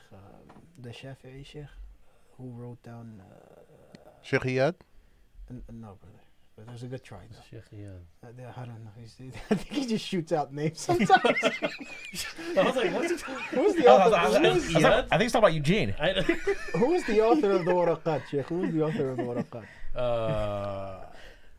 Imam Joini? Imam al-Juwayni. Yeah, yeah. So al-Juwayni mentions 5, and everybody kind of like follows that. I should have known it. Yeah, I know. Yeah, it's basic stuff too. Right? How do they Imam Joini? Yeah. So at any rate, he basically mentions that there's 7. Right? Yeah. There's al-wajib, al-mandub, or another terminology, al-mustahab, or like the more preferred action. Mhm. You have Mm, al-mubah. Wajib. Al-wajib is the Wajib is the obligation. first one. Yeah, the Yeah. obligation. Then you have synonymous with al-mandub. fard. Yeah, well, depends who you follow. Yeah. Yeah. Mhm. So you have the obligatory. Watch out for these Hanafis. Yeah, watch out for those Hanafis. Yeah. Shit, Yeah. I'm joking. No, he claimed that he was Hanafi right when we were leading too. So when I we were switch leading, around. Depending on my practice. Whatever I'm doing, I change me claim. and Maheen are trying our nicest to be hospitable to his brother. Sim is obviously being hospitable. This is all in joking. So Sim, he tells me to. I was like, Sim, you want to lead? He goes, no, let's have our guest lead. And I don't want to say anything because he's Maliki. He told us it was makruh for Musafir to lead, right? And then Sim goes, no, come on, Akhi, don't worry, man. When Imam Hanifa used to pray, when Imam Shafi'i used to pray. First I was thinking, I was like, wait, dude, Is he talking Imam about Shafi'i Ahmed? never saw Imam Hanifa. No, but I got his point though, so I was like, alright, forget it. And then he's like, Otherwise, forget we're it. never He just gonna goes pray. forward. He's like, I'm just going to lead, bro. We're Yeah, going to 'cause take forever. yeah, we're And never he made gonna it feel finish. all, I was like, Sam, you're going to make him feel uncomfortable. It's like, no, bro, I'm just saying that Imams used to pray behind each other with their own. And then he just went forward. But then Sam goes, got the job he goes, when Imam Hanifa used to pray behind Imam Shafi'i. You Imam Shafi'i never saw Imam Hanifa. I know. That. Look, he's about to cry. Man. I was. I know you're doing it joking. But if you're joking, he had to go forward and lead. And, you know. I just thought, like, I wonder if anyone will catch this. Like, both those people didn't. By the exist. way, if you guys were in for a very serious podcast, this is not going to be a very serious Yeah, podcast. no, man, I don't. We're shooting the breeze with the brothers, so we're going to make everything in fun. But this is another way of learning too, inshallah. We'll get to everything, inshallah, but it's going to take a long time. Just to go through the By 5 the way, basic things, it's going to take about an hour. No, by but the way, like I never really like. Actually, one of the teaching principles of the Kattani Tariqa. So Sidi Muhammad ibn Abdul Kabir al-Kattani, the founder, and God have mercy on his soul. I mean, He said that the teaching path for the Kattanis, for example, al-Hikam ibn Ata'illah, he brings that example, is that the teacher sits in the middle and everybody else sits around him, right? And you should just read and ask everybody's opinion on it, so that it's kind of an organic way of teaching. It isn't like that dude sitting in the front and just shouting out directions at everybody. This is the way it is, and that's not the right way. It's an engaging way of teaching where it brings everybody in. I don't really believe like that. That's not my thing, man. you believe what? Which Like one? that you know, the sitting in front of everybody just shouting directions. That doesn't really work anymore, man. People's attention focus is like the. You want to make it a attention span. conversation, organic, It's yeah. supposed to be like Yeah. that. I mean, how else are people going to learn in our time? And that was the philosophy of Abu Hanifa, right? Like when he gets together his squadron, of about 80, he formed a council of like 80 people, right? were there any women in that council? No. I just On want to the know. panels. No to feminism. I'm just wondering. No, so no, Just wondering. and women didn't actually make an issue about it, saying how come there's no women over there, right, on that panel. Anyways, so it was about 80 some of his very trusted students. So he formed a council of about 80 people, 83 I think, and the most notable amongst them was Imam Muhammad ibn Hassan al-Shaybani, Qadi Abu Yusuf, Zufar, and obviously Imam Abu Hanifa, and he just used to throw masail at them and watch them argue, and then at the end he would tell them how to think about it, right? And I think that type of learning, the whole the scholar, the ustad is there to give them the idea and tell them how to think, and then give them the mas'ala and have them discuss it. And he starts realizing who his students are, and then he starts giving them direction. By the way, Yeah. I'll just throw this out there. That's definitely not the Maliki way. No, I didn't say it's a Maliki Yeah, way. you know that's No, but you were talking about somebody sitting in the middle and have an organic discussion. Yeah, just a That's discussion. what I was referring yeah. to. Yeah, yeah. So like I feel like that's more in Oh, our I know. time Hadith anyway. and Ahl al-Ra'i have a completely different method of teaching. Completely different Yeah, method. yeah, yeah. But in our time, I believe that engaging the people. I mean, dude, you guys go to the mosques, right? Yeah. There's all different. Oh, you don't? No, no. Yeah, I was wondering. No, I was fixing my neck. Yeah, I know. You sound like He's like twitching. I was like, why is he twitching? yeah, no, you know why he was twitching. He's like, no, he hasn't been there in like 5 years. man. Iblis inside me is like, no, you did. A'udhu billahi minash shaitanir. Don't say Iblis No, or no. shaitan. But So- Oh yeah, shit. This is the- Iblis is the head honcho. He's the one that's locked up in Ramadan. He's Oh. the head honcho. Yeah, Anyways, go ahead, man. Sorry. I forgot. Well, I was recently at a masjid. Mashallah. Sim is actually pretty active in the masjid around here. Yeah, Yes, That's yes. good. I gave a talk to a whole bunch of Christians who Serious, came. man? That's pretty awesome. Yeah. Last Well, time I can't. I'm not authorized. I don't have the ijazah to give a talk to Muslims. They let me talk to the kuffar. That's good. That's good. It's a good start, man. It's a good start. Because it's okay if you mess up. I would pat you in the back, but you're like kind of far. Get you messed up. He's making serious. I don't have ijazah to teach Muslims. I have ijazah to teach the kuffar. One thing I want to know is who gives the ijazah to teach kuffar? Yeah, It's like soccer Nike. Is that No, you don't need ijazah to talk to kuffar. Yeah, They're that's like true. anyone can. They give you a yellow T-shirt. It's life or just a game, and they say go. that's how it works? That's it. I'm just saying. Speaking of that, That's what I saw at least on YouTube. Well, okay, so you we alluded to like offline, like obviously you're the only Muslim in your family, Yeah. like Yep. you know. So talk about the friction that because I'm sure you're not the only person. What kind of guidance can you give people? And you were saying it's probably the most difficult thing in your life, right? Or Converting was. people who convert to Islam, that challenge of their non-family. But you personally, something you said it was probably the most difficult thing that ever happened to you, right? Yeah, it was very difficult. Portuguese people are very proud of their ancestry, and part of that's their religion. It becomes part of the culture, right? And I mean, I won't mention them online because I love my family and I don't want to say anything. But I went through some. I mean, I mentioned them to you guys, and that stuff was really it was draining, right? I mean, I come from a background of people that family means everything. Yeah. And one of the things that we would hear constantly as we're growing up, blood runs thicker than water. You put your family before you put everything. Your cousins, your brothers, your uncles, your aunts, your father, your mother, your grandmother, your grandfather, they come before anything. You give your life for them if you have to. And then all of a sudden everybody turns their back on me. And I coming from that, I felt lost, dude. I didn't know where to go. Yeah. So I get my first, obviously my first means would listen to what the people were saying. That the kuffar they don't want to see you happy in Islam, brother. They want you to leave Islam, right? And I was like, well, yeah, that makes sense, man. My family just turned their back on me. So I started to go more with them, and then they turned their back on me because I'm not conforming to whatever they're saying, So I'm like, we get converts, man, you get lost in the crossfire, man. There's no family support on the one end, and then there's no religious support on the other. Yeah. It's all cool the first week, right? You ever seen it? Oh, mashallah, brother, you're Muslim. Salam alaikum. Hey, Takbir, yeah, Allahu takbir, Akbar. Allahu Akbar. And I was like, hey, brother, good to see you. And you just keep going. Ramadan comes, we don't know what Ramadan is, dude. You think we ever experienced that stuff you guys experience in your countries? We've never been through that, dude. The closest thing I have is probably Turkey Day, man, Thanksgiving or something, man, Christmas Day, Easter Day. Yeah. And we know that, but we don't have nothing. We don't have that experience. It's experimental knowledge. We don't have it, and we're you call us over to your house, all you want, but it's not our people. It's not our way. We're enjoying somebody else's stuff, dude, and it's completely foreign to us. I always encourage converts to marry our girls from back home. That way they're part of the family. Yeah, that's not gonna work, dude. Why not? What are you gonna tell their mom? Tell them that, hey, make me some biryani. By the way, listen, I'm I'm just saying. not gonna speak against it, but I'm not gonna speak for it either. I like you. You're a politician. No, really. I'm telling you, folks. No, how what Sim? I mean, I can understand, but why indeed? Why wouldn't you like that idea of? What's the point, Sheikh? Like that woman is gonna have to deal with my grandmother. Oh no! You don't bring your grandmother on her. That's your thing. To us, we have to. Oh yeah, I mean once in a while. No, not once in a while. My grandmother is the most important woman in my life.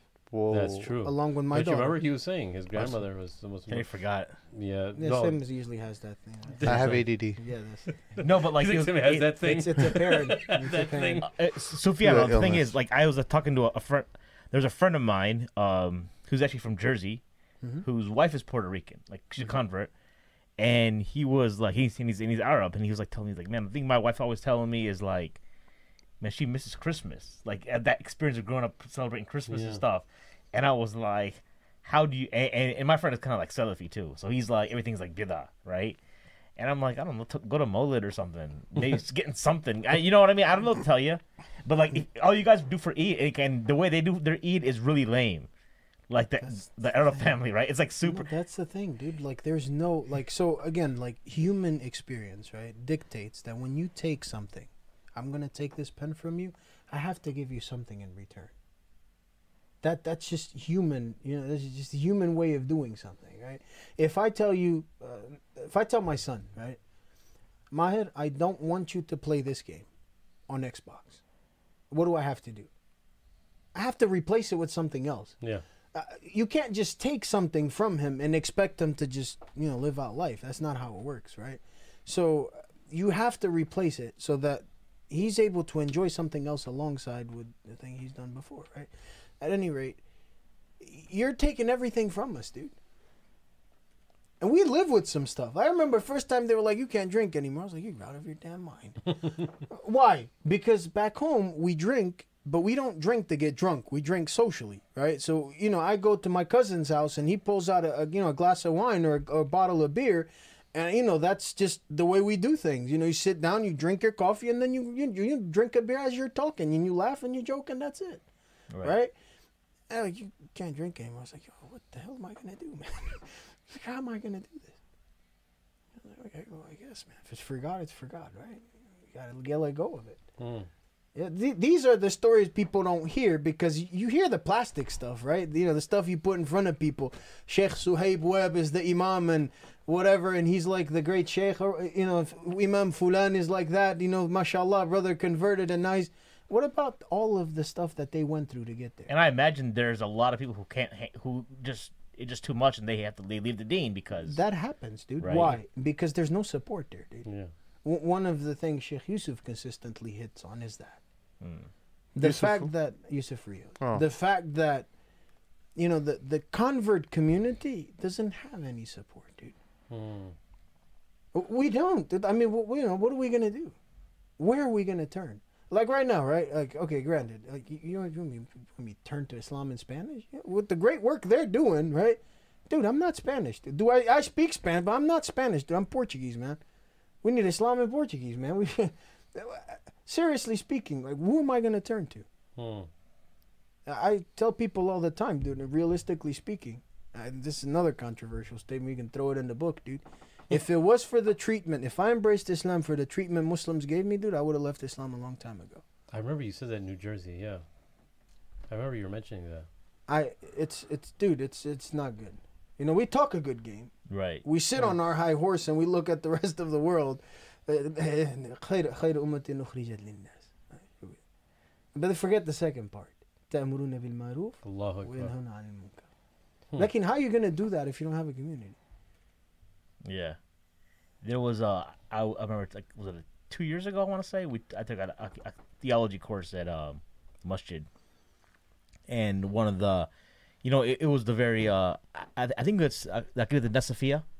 It was like where you but it wasn't Imam Nasafi. right, and he was the Shaykh who's an Azhari. He was talking about like breaking down how do you get from like nothing to like Islam, like step by step, like assuming you're talking to an atheist, what are the maxims you agree on, etc., etc. So I remember when he was talking about like the other, like the other books of the Ahlul Kitab, like Jews and the Christians, right? So I remember a friend of mine, and he was Daisy. He was like, man, I'm gonna go spit some game with some Christians, and there's like no doubt it doesn't make any sense why they wouldn't accept Islam, right? He would have lost me at I'm gonna spit some game. You know what I'm saying? but I think it's like and I'm like, yeah, there's more. I think sometimes those of us, because there is a privilege I think that we have, born Muslims, right? Oh, you guys don't know what you have. Like I have no, like, the idea of like having family that, like, the most drama we had to deal was when my dad found like those Troy tapes in my car. It's like authentic Salafi publications, and he was like, and the Troy the tapes actually had the Saudi Gutra, like the pattern on the tape cover, right? And he was like, "Are you becoming like Saudi or Salafi?" You know? And I was like, "Yep." And then, but that was it's not a doubt, like, you know, and it's not to the level of what you're going through, right? Or other converts are going. There's not. I don't think we can imagine it. I think we take it for granted, right? What's that ayah in Surah Al-A'raf? Surah Al-An'am, where Allah talks about like the end of times. It's right in the middle. I forget right now, but you know, I remember one time I was sitting down. I was reading the ayah, dude, and I just thought about my grandmother, man. Yeah. You know, your parents, man, if they die believing in Allah and Rasul sallallahu alaihi wasallam, they're gonna go to heaven, dude. Yeah. We don't have that. It's easy, man, to sit on our high horse, man, and not look down on people. Mm-hmm. Yeah. My father,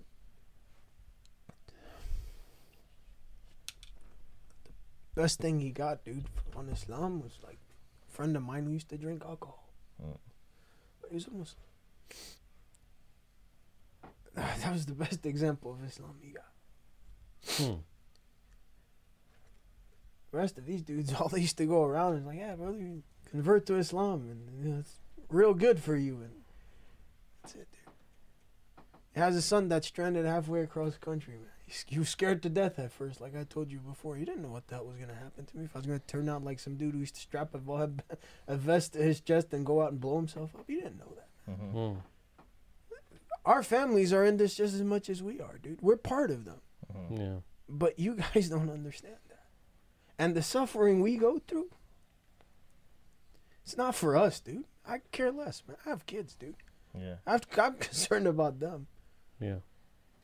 How they're going to grow up. Like, they're not Desi, bro. They're not Arab, bro. I go anywhere, right? Where do I fit in, man? Right now, like in the U.S., with all of the diversity we brag about as Muslim. Yeah. Where am I going to fit in? But when you say fit in, what do you mean by fit in? Because, like, I think just for the listeners, they're probably not getting the context. Like, does that mean that you don't have any type of welcome anywhere? Do you have friends? Like, Well, of course I have friends, Yeah. Shaykh. But, like, you mean you don't have your... does it come from a place where your loved ones, the closest people to you, aren't Muslim? Do you think why that... that obviously- hurts, man. Of course it does. No, I know. Like, where do I go and just be a Portuguese guy? Like, where? Because, dude, I'm not an Arab, you know? Yeah. I'm going to be honest. Like, with all of the flack I get from them, like, I really push back at them. Because they, oh, brother, you know, the Arab... Like, dude, miss me with that stuff, dude. I'm Portuguese and I'm happy. All right? Yeah, well, the Arabs, they're people of generosity. Yeah, every time I used to go out with you guys, I used to be the one paying for lunch. Yeah, generosity, that, man. I didn't learn that from you. I learned that from my grandfather and my father. Yeah. Until today. I was talking to my cousin the other day. And he was like, yeah, man, you know, man, I got my house. We got to learn how to save our money and stuff. Yeah, man, you know, like, we can't go out with anybody. Right? Look, this is tradition for us, man. And he's like, what do you mean? I was like, yeah, man. He's like, dude, man, you just get, you know, you're about to get into this new job and stuff, man. Really, you know, save your money and stuff. I was like, yeah, that's going to be difficult, man. He's like, yeah, I know what you mean. We can't go out with nobody. He's like, yeah, we can't. Because we always end up paying for everything. That's just the way it is. You know, we're not, and it's not like, you know, like you ever went out with like Arab, unfortunately, man, they got like this thing with them where like they go out with you and they want to show everybody they're doing it. You know, like I watched my grandfather get up from the table. Oh, I got to go to the bathroom. And the bill's paid. That's the going to the bathroom. I didn't learn that stuff from them, dude. I learned it from my family. But what if somebody says to you, like, it may seem like you're focusing too much of it as a Portuguese thing, but people generally say that Islam is a culture that Islam is a way of life that transcends all cultures, and wherever you go, it should only be about Islam. It shouldn't be about culture. That's propaganda. No, so Sufyan, like you just said about how your grandfather would go to the washroom and the bills paid, right? A couple Palestinian brothers I grew up with, they did the same thing when I would hang out with them, and now I'm finding myself doing that same practice when I go out to eat with other brothers. So I'm saying I'm not sure. I'm not denying what your experience was with those brothers, but I'm just saying that there are good brothers. Of course. That beyond, you can't allow other people or your experiences to define, or not even define, but you can't. What I'm saying is that there's a lot of good company to be found. There's good and bad everywhere. Yeah. And that's what I'm saying. The reason I asked, I don't think he was trying to generalize in that sense. Yeah. I think he's talking about something a lot deeper than this that. this is my experience when it comes to culture. Yeah. Right? And to expound on that. One of the legal maxims of Islam. Yeah. العرف والعادات Yes. يرجع إليها الحاكم بكل حكم حكم به الشارع يعني رسول الله صلى الله عليه وسلم. The culture and traditions, he knows this. I don't know why I'm looking at you, man. I should look over here. Teach them. Culture, yeah. This guy particular. Yeah, darn people. Man. But yeah, so Arf and yeah. So the customs and traditions are to be returned to with every single ruling that the judge would judge with, or the faqih would pass a ruling, right? That's every single ruling, dude. Like, aside from Tawheed, and aside from Salah and the five, dude, every single ruling that has to do with mu'amalat, which is most of the problems that we have as converts. And our problem isn't with Salah, dude. Our problem isn't with Tawheed or Risalat Rasul sallallahu alayhi wasallam. Our problem is with these issues on mu'amalat. On how people deal with you. Exactly. And how we deal with people. Yeah. And how we're told that everything's haram.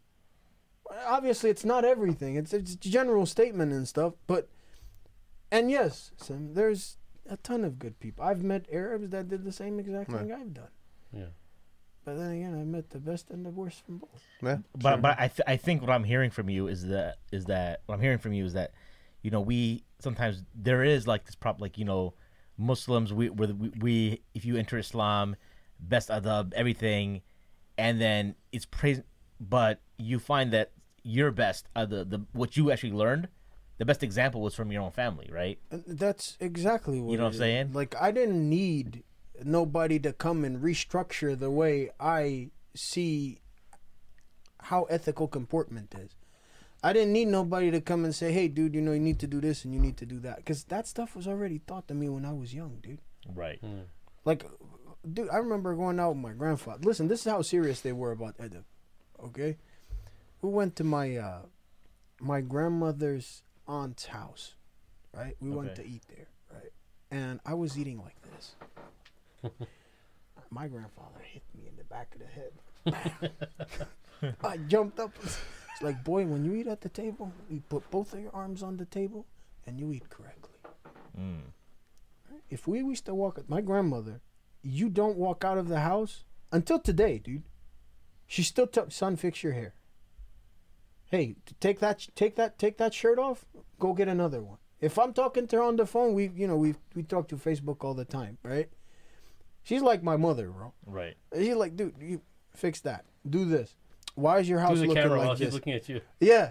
Yes, I'm serious, dude. So, like, every single aspect of our life, dude, they spent an incredible amount of time making sure that they fine-tune it. Obviously, they're not perfect. And there are things that no human being is going to have complete mastery over this stuff. Yeah. So, but, we don't need to change who we were before. That's what you're saying. خيركم في الجاهلية Yeah. Right. خيركم في الإسلام. I think one of the big dilemmas is after you become Muslim, they want you to change your culture completely, as if there's one Islamic culture that's supposed to. Now, when I say Islamic culture, look, there's an understanding of Islam, but everyone is entitled and Islamically allowed to, and sometimes very beneficial to utilize the culture that they have, as long as that cultural thing doesn't interfere with their Islam, right? So I'll give you the example. For instance, somebody says you're Portuguese, you may be doing something as far as your customs and your traditions are, as long as it doesn't have anything to do with Islam. But someone will say to you, oh, no, you have to change that because you're Muslim now, right? Yeah. Because I've seen people do that. Even I've seen Indians do that to people. Someone who converts, they're trying to teach them the Indian way of eating, kind of. Yeah. And I was like, dude, no, the guy is, the Indian way of praying. Yeah, the same thing, Yeah, dude. yeah. It's everything. Like, Yeah. And then unfortunately, it becomes so suffocating, man, Yeah, that people stop being who they really are. yeah. You're Like, allowed to, you're supposed to, and you're allowed to keep your culture. You forget your identity, Shaykh. Yeah. That's the problem. We no longer are the people who we used to be. And that's why it becomes a problem with our family. My father told me.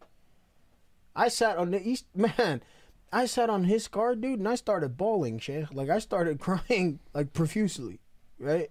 He said, I've never seen anything change a person the way that religion did to you. I Wow. hate it, SubhanAllah. right? Because Despite you living in a life of crime and things like that, he's still hating it. you see, because... Well, this is early on though. Yeah, this was... So I think that's one thing we That's- should get into a little bit. Maybe Yeah. finish the point, but like, I was gonna get to that. it probably doesn't Yeah, I help was that gonna- the yeah, Salafi ox got you first. Yeah, no, I was gonna the oxa. That's your mean, man. No, but I was gonna get to that. So, like, yeah, granted, like, I was part of these brothers, man, that I was like, they were encouraging me to get into these arguments with my family, and like, I'm sure you'll understand this. In general, it's kind of the same way. So, like, our parents, dude, are sacred to us. So their word is their word, dude. And, like, you don't just come to your father and be like, hey, man, I want to talk to you about religion. Your religion's wrong, my religion's right. And this is why. And that's what they were, that's what they were encouraging me to do. And again, like, going into that mentality, I became a mindless idiot. Yeah. Unfortunately. Like, it becomes something... What was Sorry, Mike. Oh, all right. Kidding. No, I was cleaning my nose. Yeah, I didn't know. He's what getting that- the itch. Like, was that an insinuation? No, no, Oh, no. I have saying- deviated something. oh, all right. Not a you're deviated right. aqidah. Because I know a brother, I used to live with a British brother when he first became Muslim in the UK. The brothers that helped him come into the fold of Islam says, man, you don't need to respect your parents no more. You need to love them. They kufar. No, that's what I got, dude. Right? That's what I got, unfortunately. And obviously that became different later on or whatever. But that's what I got. And, you tell me to hate the people I was taught my whole life to love, Yeah, man. like, ultimately, yeah, it sucks, dude. Yeah. Like, you feel lost. That's the definition of brainwashing, kind of. No, it's devastating to the person. Yeah. You tell them, listen, everything you've learned so far, trash it. I went from wearing a Portuguese soccer jersey and some jeans to wearing, an imama like a Yemeni and a thobe and the jacket, and walking up and down Ferry Street, Newark, New Jersey, where it's all Portuguese people. And they're like, who the hell is this guy, man? I told you earlier, the lady was like, oh, no, Bin Laden. Look at Bin Laden over here. And I was like, hey, Maria, eu falo português, não se preocupa. She was like, where are you? You're Portuguese? And I was like, yeah, and but so many words. The store she was in belonged to my family. It belonged to my mother's side of the family. And, the guy behind the counter was like, you don't know who that is? She's like, no, that's Junior. Such and such grandson. She's like, oh my God. You're her grandson? And I told you, after that, every time she would see me, she was like, oh, you Nendaka. Like, it was hilarious. But at any rate, like, these are things we go through. Yeah. And it's all a growing experience, obviously, for us. Yeah. Because, we joined something completely foreign to us. Yes. You So know? how long did it take for you to kind of adjust? And obviously you, in that situation, you have to develop a thick layer of skin. But from then up until now, where is that situation? Because it seems like you've acclimated to all types of Muslims very, very well now. Or is there still something there that, Honestly speaking, the Prophet sallallahu alaihi wasallam, he said in the hadith, it's in Bukhari and Muslim, لا يكون الطاعان ولا اللعان شفعاء يوم القيامة. the one who critiques people and the one who consistently curses people will not have the station of intercession on the day of judgment. Now, there's a reason for that. Why do you think that's the case? Because he constantly has to see issues and becomes very gossipy and becomes exactly. Well, how intercession? The people who intercede for others, they're people who tend to overlook the problems of people. They actually appeal to their inner better nature to look at everyone in the right light. Wait, say that again. They look at their what? They look at people. They look, first of all, they appeal to their inner nature, their better selves. Yes. To be able to look at people in a good light. Yes. How the heck do you do that if you go around consistently criticizing people? Always finding mistakes in people. Yeah. How are you going to do that? Yeah. I don't think there's any group of Muslims that's perfect. I'll tell you that much. Yeah. There's right and wrong everywhere. I don't care what criticism comes from that. That's just the truth. If you believe otherwise, you're just a bigot. Yeah. Realistically speaking, there's one perfect Muslim brother, and that was Rasul sallallahu alaihi wasallam. And if you believe that there's somebody else that's perfect and infallible, something's wrong with you. Yeah. I used to tell my students, if you walk away from this class and you haven't been able to find one point of contention, something's wrong with you. That's not who I want. One of this, there's two of them that actually stand out to me. Zubair, he's actually studying in Shaykh Ninui's madrasa right now. He's evolved into something. It brings me joy when I talk about him. And another one's studying in Saudi Arabia right now. Safe. Amazing also. He just expounded something different. Like we were talking about Majmu' ibn Hazm. What was it? Yeah. The book by Sidi ibn al-Muntasir Billah al-Kittani. Yeah. He's studying that book. It brings joy when you think about people that actually expound like that. Yeah. But one of the things that I consistently drilled into their heads is, listen, if you're still walking away and there's no point of contention, something's wrong. You guys need to have your own mind. Yeah. To be able to, explore the ideas that are beyond what I'm saying. Yeah. Take, for example, one time we discussed what is the foundation of religion? What do you think, Shaykh? What do you mean foundation of religion? What do you think religion is built on? The Shahada. No, religion in general, right? No, you're talking about Islam or the concept of religion. What is it built on? Connection to the divine, trying to connect with the divine. But how do you connect? How? Knowledge Based of on the what? Creator. Yeah. Is it?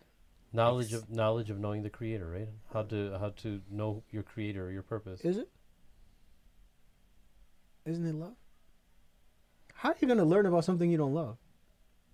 Are you going to learn about something just out of hate and fear? I think you shy away from those things. Or The some people driving say is like factor- the fear you learn about something you fear because you want to avoid it. No. There's So the argument. Yeah. So There's the argument for when you that. sorry, maybe I don't understand the question, but you said, what is the Maybe if I worded it differently. root of all? What is the driving force behind people attaching themselves to religion? Identity, I would say love. love. Yeah. Of course, it's love, and it has to be. That's the basis for Rumi's statement. Again, another polemic statement. They asked Why me is it a about my polemic? religion. My religion is love. Oh. I'll give you an example here. Plato, he discusses in this symposium, right? By that question, you just made my brain go like a million miles an hour. I'm trying to think of so many things at once, but I'll try to concentrate. Okay. Because you shouldn't ask me that question. Now I'm trying to think too much. Plato, in this symposium, right?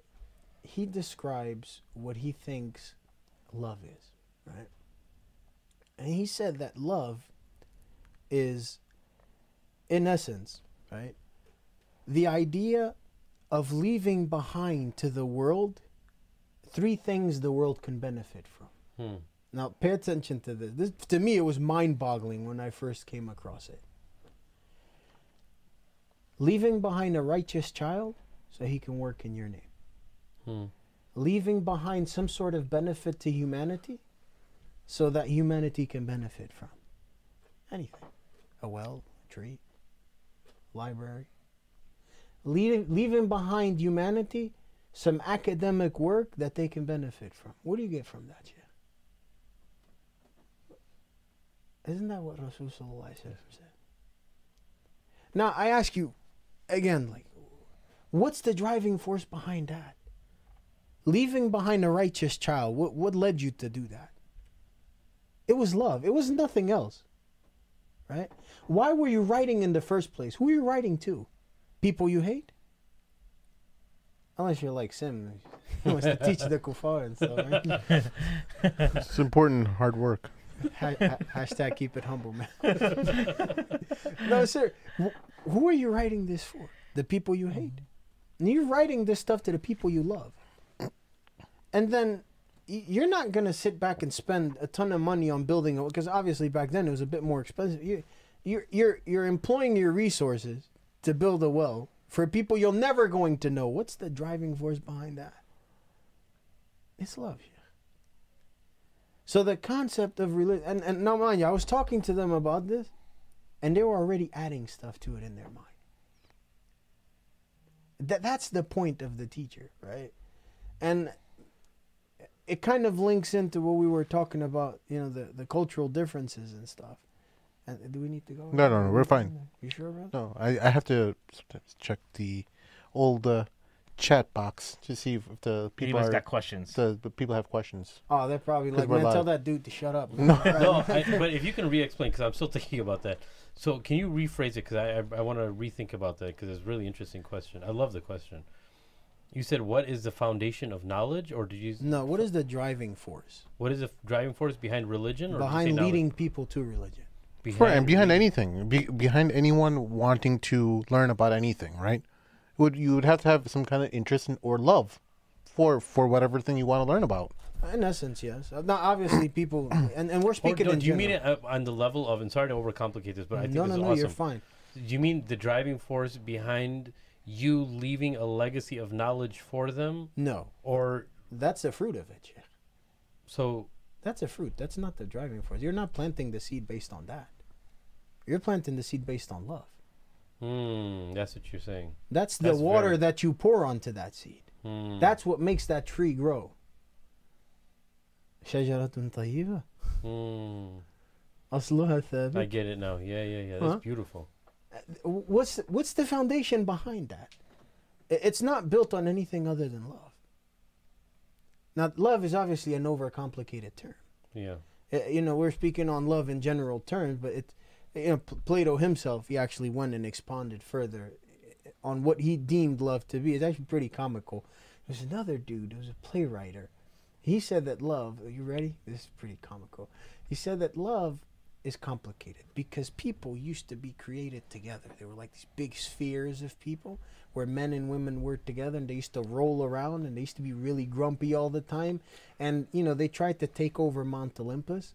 So Zeus kind of got angry and wanted to kill him. So he kind of like threw down the bolt and separated them so they can get 2 times the offerings now instead of just one. It's pretty hard. So I don't know how this guy constructed all of this idea around love, but he kind of threw that over there. He's pretty. Anybody wants to. By the way, I think out of all of the philosophers, I think Plato is probably the one that's more in tune. I mean, like the early Greek philosophers. Plato is probably the one that's more in tune with it. He's the granddaddy of them all. No, Socrates. Oh, he came right after. There's actually people before. Yeah, you guys know they killed him, right? Yeah. Poor Socrates, man. But that dude was the real Sufi, by the way. I'm not even. They're gonna kill me for this. No, but seriously, like all jokes aside, that dude was an ascetic, man. Socrates. Yeah. He walked around with his hair disheveled, no sandals on, just walking around with some, shags on and stuff, and that's it. That's where we get the Socratic method from. The questions. The questions, yes, the Socratic method. Actually, Plato is the one that preserved that for us. What's the Plato? I was a philosophy major back in Toronto for like a year, right? And I remember I took H philosophy. And was it the cave? Is that Plato? That was Plato, yes. Yeah, and I was like, it takes you like 2 hours to read like 3 pages. The algorithm of the cave. It was we talked about it earlier, dude. I like lost brain cells. Like I was like, it was like Lost brain You cells. remember the '80s? Well, you're younger. Can't remember those '80s. Just say no to You drugs. just said you're a younger cat. You to you. Thanks, man. Yeah. So like, Thanks, old head. so we like they throw the eggs on the frying pan, but I was like, it was just like a lot of that stuff just like I don't know if I had lack of focus. It seems to me like a lot of that philosophy stuff, it just not everyone can handle it. It's not for everybody. I mean, Actually, depending on the philosophy. Okay. yeah. So philosophy is an overcomplicated term also. Yeah. Right? Realistically speaking, it's branches now. So an example, you have epistemology, which deals with what is knowledge. Yep. You have ethics, which is the basics. Metaphysics, which deals with, theology, what we would call theology. Linguistics. Linguistics is also a portion of it. Justice. What Is justice? Well, Justice? that's ethics. So ethics is the field that I'm actually interesting enough, right? I remember I was talking to a political science major, right? And the young lady, she was Mexican, right? Mexican American, and I was like, I'm really proud of you. She was like, why? I said, because people like you should take a step up to impact the political sphere of the United States of America. And she said, well, thank you. I said, well, how are you going to do that? She said, well, I believe justice is the way to go. I said, justice is the way to go. How are you going to achieve that? She said, well, equality is what we need to, aim at. I said, okay. And you think that's the answer? She said, yeah. I said, no, it's not the answer. I said, the answer lies in ethics. The fact that ethics is the ruling factor behind every decision that's made. Laws are just a conjunction of agreed upon ideas by lawmakers from a specific area. Now, those laws are impacted by culture. They're impacted by the time people live in. And, that's all there's to it. Yeah. But those laws will be worthless unless they're accompanied by justice. Now, justice and equality, they're two completely separate things. Justice is one thing. Equality is a completely separate thing. Right? And she said, my teacher never told me that. It's pretty ironic. But philosophy is overcomplicated because of that. Now, I remember listening to this one philosophy teacher. He was talking about the human mind. And he said that if you ever find a teacher teaching you philosophy, making you want to walk out after the first 10 minutes, do me a favor, walk out. Because that man just squandered the most important thing in humanity, the human mind. A young mind that's willing to learn. Realistically speaking, that is probably the single most precious thing humanity has. Because that young mind is going to want to achieve something. Not for themselves most of the time, but for the greater benefit of everyone. And I know this is another polemic statement, but screw it, man. Right? I believe that philosophy is a tool that we can use to reach that. Right? Some portions of philosophy. I don't think everything, and I would argue what Ibn Rushd argued, that some philosophy is only for specific people. Yeah. Imam Ghazali Right? too. Ghazali actually said that you shouldn't study it altogether. Yeah. But Ibn Rushd that's argued back. Go ahead, Yeah. Shaykh. No. Well, I was just going to say that. Yeah. He said, There I are never some- wish I got into it. Huh? Imam Ghazali said, I never wish I got into it. That's because it's dangerous. Yeah. I mean, you read some of Nietzsche's stuff and you start questioning yourself, like, man, is this... Do I really exist? Yeah, That thing? no, that was... That's that was Descartes? Descartes. Okay. No. Descartes said, I exist, therefore I am. No, but he reaches that point through questioning his very existence in his metaphysical papers. Right. Yeah, that's what he's mentioning. Okay, so he's Yeah, just so like, so how did he get to that point? I am, therefore, I think, therefore I am. the question was what is the proof, or how do you come to the idea that you exist? What does existence mean? So basically what philosophers call this the bridge. They call it Descartes' bridge, right? So he starts off at a point where he sees everything, and he starts working down, questioning his very existence. I mean, he gets to a point in his papers where he says, how do I know it's me? And it's not just some devil whispering to me, making me think that I'm something. Well, but if I'm thinking, that means I exist. Right? And then he starts building himself back up. So he questions everything. I mean, and he brings like examples to validate his points or whatever. At any rate, you have... what was it? Ergo sum something? Ergo sum something. Forget it. Was it? But Yeah. yes, ergo assumun something. I think therefore. Asumun. There's a tanween on there. Asumun. Yeah, That's no, pretty Shaykh. cool. No, that's Nah, Sheikh Amr just went to sim mode. good try. Asumun. Good try on that one. You But want to hear check- something funny? That's speaking about like how Arabic kind I don't of know. impacted some. Oh, do we need to go? over No, that? no. Someone just wants me to ask you a question, but Yeah. keep going. No, go ahead. No, please. It's about the What was- Katani. Shatibi, right? Mhm. What was his name? I'm talking about the Muqri, by the way. What was his full name? Yeah. I don't know. صاحب الألفية. إسحاق ibn Firru. Right? What the heck is Firru? That's actually a Portuguese word, right? For iron. And it's a last name that's still used until today. Oh, is it? Yeah. Ferro is still a last name. The Spanish people would say hierro, but the Portuguese people would say ferro. Like even we still have harf al-imala in our language. Right? So like one of the name, like my daughter's name, Selma, right? The tasghir of that name is what? Saluma, right? How would you say that with imala? Salume. Yeah. That name is still found in Portugal and Spain. Is it? Yeah, Salume. There's a ton of that stuff, by the way. Oh yeah, that's fine. Oh yeah, No, me. the authority on the field. So you I know, hate how doing all this started, Tim? With the first moment you met him, you were trolling. So now No, he's on ultra defense You're mode done, now. man. It's over, dude. He's trying to get to you before So- you get to him. Look, all I did, the only reference point I'm talking about from it is when I would have a Spanish teacher and I would try to teach her a little bit about Islam and how much of an impact Muslims had on Spain, and I would keep on going through common words that Spain and Spanish people, not necessarily Portuguese people, but I would find a lot of commonalities and show it to her and try to. And this, by the way, this is one point of contention I have with the Spanish-speaking community, the Muslim community. They say that Spanish is the closest language to Arabic. That's No. incorrect. Not even close. From a pronunciation standpoint alone, Portuguese is closer. Would you We say don't Portuguese is closer to Arabic than it is to Spanish? Yeah, because like Spanish people, like the Spanish Muslim community, they always use that like as a reference. But no, there's a ton of words, and Spanish is the closest language to Arabic. I'm sorry, but what are those people? Well, they have the whole conjugation thing, right? How they both languages have this a root word that they add all these different forms of conjugation on.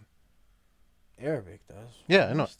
Spanish does, right? Spanish doesn't have like. Well, tenemos, yo soy. Is Okay, yeah. I no, think that's every not language like has Arabic, though. No. Yeah, that's not like Arabic. not English.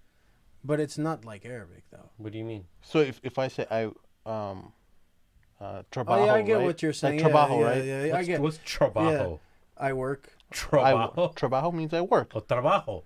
Yeah. Yeah. Trabajo. Oh man, check the sorry. Sheikh. Oh man. Oh, No, I this is didn't. getting exciting. Sheikh over here. here, Okay, man. please, Poor K. Please No, ex- I don't want any please swine. explain all the various forms okay. of Yeah. Trabajar. Trabajamos, Trabajando. trabajaré, yeah. All that stuff. Yeah. All right. Anyways. No, yeah, I get what you're saying. I Yeah, was- so I they was both making fun have of the it. But accent. the Portuguese language has that too. Yeah. No, that's what I'm saying. So I'm does saying they French, both so does have Italian. So English doesn't. Okay, that's English though. No, I think other languages do. So. But is that the reason why Is they that say their that's closest reason? to Arabic?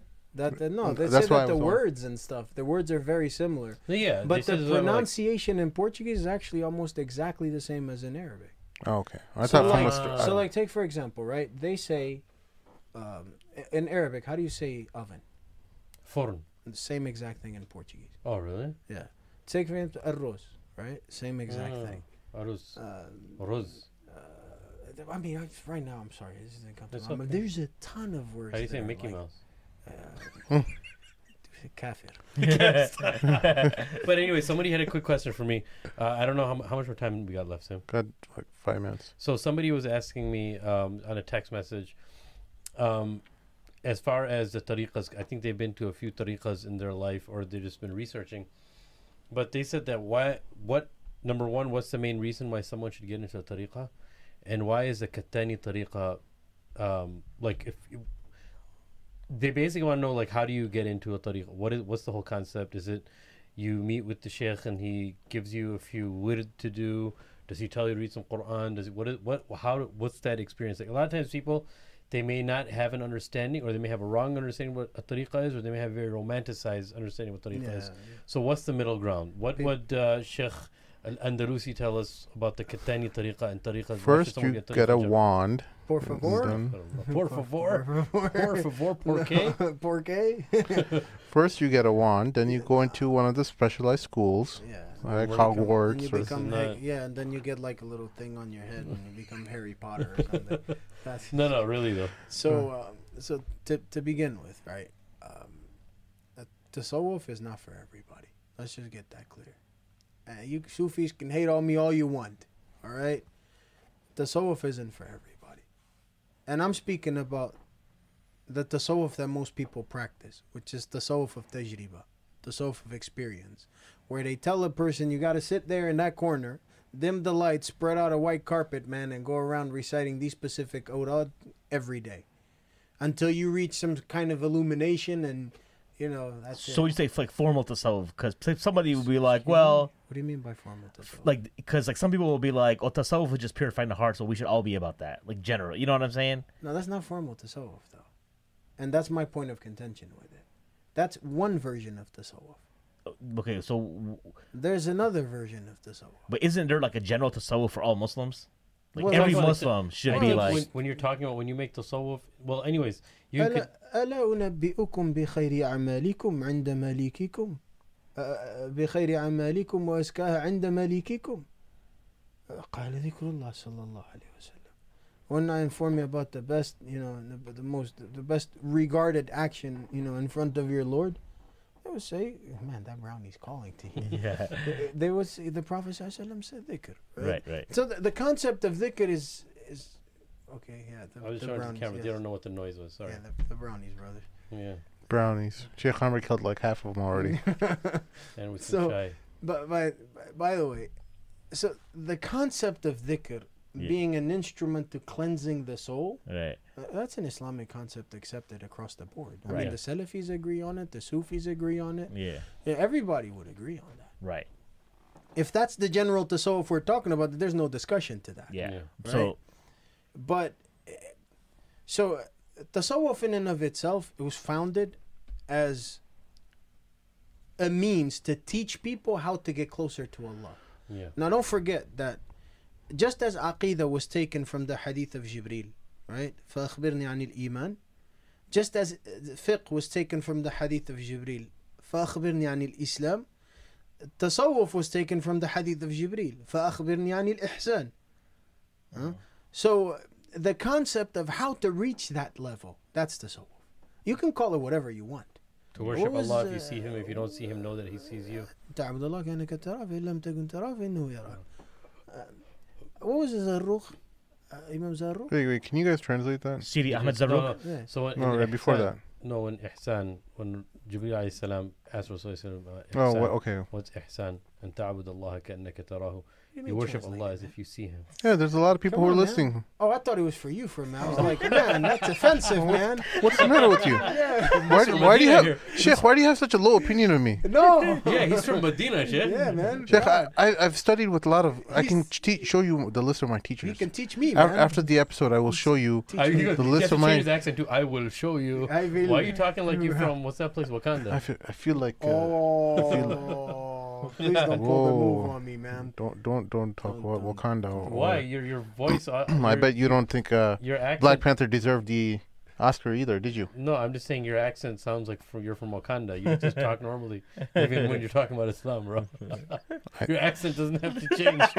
Check his face out, though. My face did not change. Yeah, okay, brother. That's fine. Anyways, go ahead. So so form whatever you want to call. There's a general tasawwuf for all the Muslims, but there's two approaches generally, right? So right. there's the approach of tajriba, right? There's the approach of experience. Yeah. Where you go to this tariqah, right? And the sheikh tells you, okay, dude, like, go sit down in that corner. Yeah. Right? After every fajr, after every maghrib, and this is what you do. Yeah. And eventually you'll reach that state if God wants, right? Right. And so the person goes through that tedious work day after day, day after day. Some people it takes, a week. Some people it takes 50 years. Some people it takes 10 years. Some people take less than that, right? But that's the concept of tasawwuf, of tajriba, right? Then there's tasawwuf al-ulama, where people would like, when I asked Shaykh Hamza al-Kattani about this is what he told me. There's tasawwuf al-ulama. And I was like, what's tasawwuf al-ulama? And then basically he replied to me by saying that it's the tasawwuf of knowing why you're worshipping Allah. You're not just sending the person over to the corner and telling them do this, right? By the way, the default opinion in the Kattani tariqah is that you pray like this. Do you see me praying like this? No. Why? Because it's wrong. No, it's not just wrong. Because your allegiance is to the Malikiyah. No, it's not. Listen, I'll tell you what Qadi Abu Bakr ibn al-Arabi used to say. Listen, Malik li Malik. We're not servants of Malik, dude. Malik was a great imam. You guys are very proud about it, though. No, yeah. But most Malikis are. Malik wasn't the prophet. Alayhi salatu. Sam, just stay quiet. Don't say anything else, please. I know how to joke. You may say something crazy, but yeah, it's all right. He starts to hold himself real hard. He's gonna get boycotted. we happen to have I don't know why, but we have a lot of Maliki friends, and they're super like, oh, we're so Maliki, we're so this. I'm so Maliki, and I don't put my hands on my stomach, and you guys are so silly. You look. Yeah, hey, you guys have a problem yourselves, man. You don't know where to put your hands, man. Whether it's on the stomach, whether it's on the chest, whether it's on top of here or there, figure it out. I don't know, man. I feel like it should be right here, right above the heart. Right above the heart. That's a good feeling. Right here. That's a good feeling. No, because you get to feel the heart. You know what I get when you're doing that? I feel like it should be there, but should we just do like a group hug right now? That's what I get when you're doing that. Yeah. But it's like remember back in the day, it used to be like this. Yeah, and legs spread out, like boom. Take up. Yeah, I gotta take my territory. Yeah. You know what I'm saying? But I feel like this part right here. There's a more spiritual. You're grabbing it like this is a spiritual place right here. Right? It might be high blood pressure. Yeah, are you all right, man? Yeah. It could also be like. By the way, I've seen people doing it. By the way, I've seen it too. That's why I thought it was legit, like a madhab or something. But then no, I don't think after I started studying a little bit, I don't think so. found out that no one does that. No, anyways, why don't you before we derailed you for like the 10th time tonight? Why did you? Oh man, we're just having a conversation, dude. Man, he wanted it to be like a round table, so we're making like a round table. So but anyways, the hands. The hands. The Kattanis generally. And they have a strong argument for. Listen, I have not discussed the issue of sadl with anybody, both Maliki and non-Maliki. Except that they haven't convinced me with their argument. Malik narrates the hadith in the Muwatta. Okay, great. Malik narrates a lot of a hadith in the Muwatta that he doesn't take as his personal practice. Yeah. And in the Mudawwana, which is his book on fiqh, which is narrated by Ibn al-Qasim, which was one of Bukhari's teachers, he says, do sadl, right? The only person that I actually had a hard time with when it came to the issue of sadl was my teacher, Shaykh Hamza al-Kattani. I don't think I convinced him or he convinced me. We walked away like that. Uh-oh. But I told him, Shaykh, I can't do it. And he asked me why. I said, Shaykh, look, I respect qabd, but I believe to the bottom of my heart that sadl is stronger. And I have my reasons for it. I mean, we can sit here and make this a Maliki fiqh, thing, but I just feel like it's unjust, right? Right. Look at Sam. He's like, yeah, please don't do that, man. Please, convert all of these people and stuff. We're gonna create more of like. I was just picturing you and your sheikh arguing about this. No, we didn't argue. We had a conversation, brother. I walked away, and he walked away his direction. I'll tell you a funny story, right? So I'm picturing like a showdown right after Fajr, where you guys both had a discussion heart to heart about sadl, and then you guys couldn't agree by the time Zohar arrived, and You guys prayed Zohar and walked your own way, giving each other a disapproving happened look. in the past, by the way. I'm sure it did. So Shafi'i had that kind of issue happen with Layth ibn Sa'd. You know that, right? No, Layth ibn Sa'd. I know him. I know him. What do you mean? You met him last week or something? You know what he's gonna say? He's gonna say Imam Abu Layth al-Maliki. That's what we're talking about.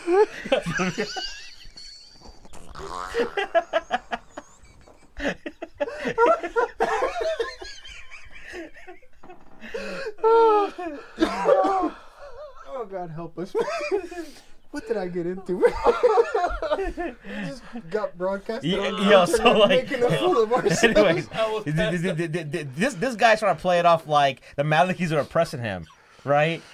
And he's always like, when he first started the podcast, right? I'm praying Sadal, right, in his old house, and his brother was there, right? And he was like, looking at Sims, like, what's going on? He's like, oh, shh, he's a Shia. Yeah, I got that in the past, man, and these days I just embrace it. Like, somebody asked me why do you pray like that? It's like I'm a Rafidi. No, you know what? I've actually found an easy approach to deal with it. Yeah. Because like I got harassed about it so many times in the past, and I boiled it down to 2 points, right? Yeah. And it's really just logic, right? So my first question I would make to people would be, okay, so you're having a problem with praying my hands on my side, right? Yeah. Why? Is it a bid'ah? And nobody can ever say yes. Because nobody's ever called it a bid'ah. Yeah. The only person I know is one of the Humariyun that called it a bid'ah. But even if that we take that as into consideration, with respect to him, it's one scholar. Yeah. The vast majority the 4 schools are in agreement that none of it is bid'ah. Yeah. Right? So if it's not bid'ah, that means that it has at least a legal reason for it being established. Right? Yeah. Okay, fine. So, point 1. Point 2. Is my salah valid? Nobody's ever said no, right? Yeah. So if it's valid, what's the problem? Is it bothering you because it's something you don't agree with? Because as far as I know, listen, it's legally allowed and the salah is valid. So what's the problem, dude? Right. Yeah. I mean, we can argue the legality of it based on its proofs. Yeah. Yeah. But But I mean, the there's two like, examples that you gave is to diffuse somebody from just harassing. Exactly. You. So yeah, there's a much bigger reason, grander reason. I mean, yeah. for God's sake, dude, there's over what? Like, I think Ibn Abi Shayba mentions at least 15 of the tabi'een and the sahaba. Yeah. Right? That used to do it. Al-Hasan al-Basri alone would be enough. What house was he brought up in? He was brought up in whose house? I don't know. Are you asking? The wife of the Prophet. Sorry. Sallallahu Alaihi Wasallam. A person that's being raised in the house of a wife of the Prophet Sallallahu Alaihi Wasallam is going to pray the wrong way? I'm confused. I don't get the idea. Like, okay, granted, like you want to do it like that. There's a hadith that support that. Do it. Great. But you're going to tell me now that this dude didn't know what he was doing? Of course. All right. I'm ready to convert. Yes, He's man. going to be Maliki now. What do I do? No, brother, you just... Is there a secret Maliki handshake? Yeah, no, we just, we got to swear a blood oath and maybe sacrifice a sheep or something to... Cut our palms, and Yeah. you cut your palm. Yeah, we give each other a crisp high five. The energy Crisp gets high transferred. five. Yeah, and then we dress up like Deadpool and we go out, man.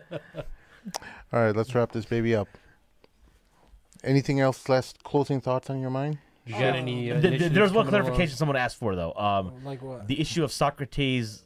Somebody was like, "That's not asceticism because that's disheveled. That's just being disheveled and not put together." That's a matter of perception on their behalf. The reason why he did it. Socrates was a man who was respected in Greece. Aside from the fact that they associated him with the sophists of his time, which were people that weren't looked at in the right light, he was actually respected. I mean, the symposium alone is enough reason for us to believe that he was respected because he spoke after some very respected members of Greek society in the time, right? Athenian society more specifically. So to claim that the man wasn't an ascetic, he refused to do anything but go around and philosophize with people. We're defining ascetic. What's the problem, man? give me the weird. No, I wasn't. I was being Sim, nice just to look you. at him normally, Yeah, bro. man, Don't just bobble be your head nice, around man. when you're looking at him. Be That's nice. kind of Sorry, scary, dude. I got the restless leg. You creep me out, man. He came here. As The people in the chat are so worried. Like I feel like there's some hostility happening between. What, toward me? No, towards Sheikh and from me and you. And I'm like, no, it's fine. We're Oh, cool. what? No, Like, they thought we're there's some tension between No, us. we're joking, there's dude. tension in the chat, not between us. Oh, They're arguing back and forth. they're arguing about What are they something else. arguing about? Okay, I thought they thought there's tension between us. Because I like walk away, dude. I don't want No, to don't cause walk away problems because for of them. anybody. Don't Yeah. walk away because then we're having fun here. Yeah, Exactly. Still, there should be respect. Okay. Respect is a... Something about it's not Islamic. You're not saying Islamic. No, asceticism. I'm not saying Islamic asceticism. If people need to just cut it out, man, for God's sake. understand what I'm saying. Don't like. He's don't, talking about taking Islam away from the picture. How the Just look heck at this is guy. a man? How the heck is a man who passed away before Prophet Muhammad sallallahu by over 1,000 years gonna practice Islamic asceticism? Asceticism is one thing. Islamic asceticism is another. The very basis behind his undertaking his path was not religion as we see it as Muslims. I think one of the things that may elucidate on this was a quote by Thomas Carlyle, a great American author. He Sim's like, yeah, I know that guy. I've heard of him. Yeah, Yeah, heard of him. I have his number on Sim's my a phone. Carnegie. Anyways, go ahead. Carnegie was a different person, man. He was No, like Sim the is a billionaire. Carnegie. Yeah, Sim is a Carnegie. Yeah, you like that guy? They don't like Carnegie. Carlyle. Carlisle, go ahead. Guy. Bismillah. But basically, he said that, the joint. This is the gist of what he said, right?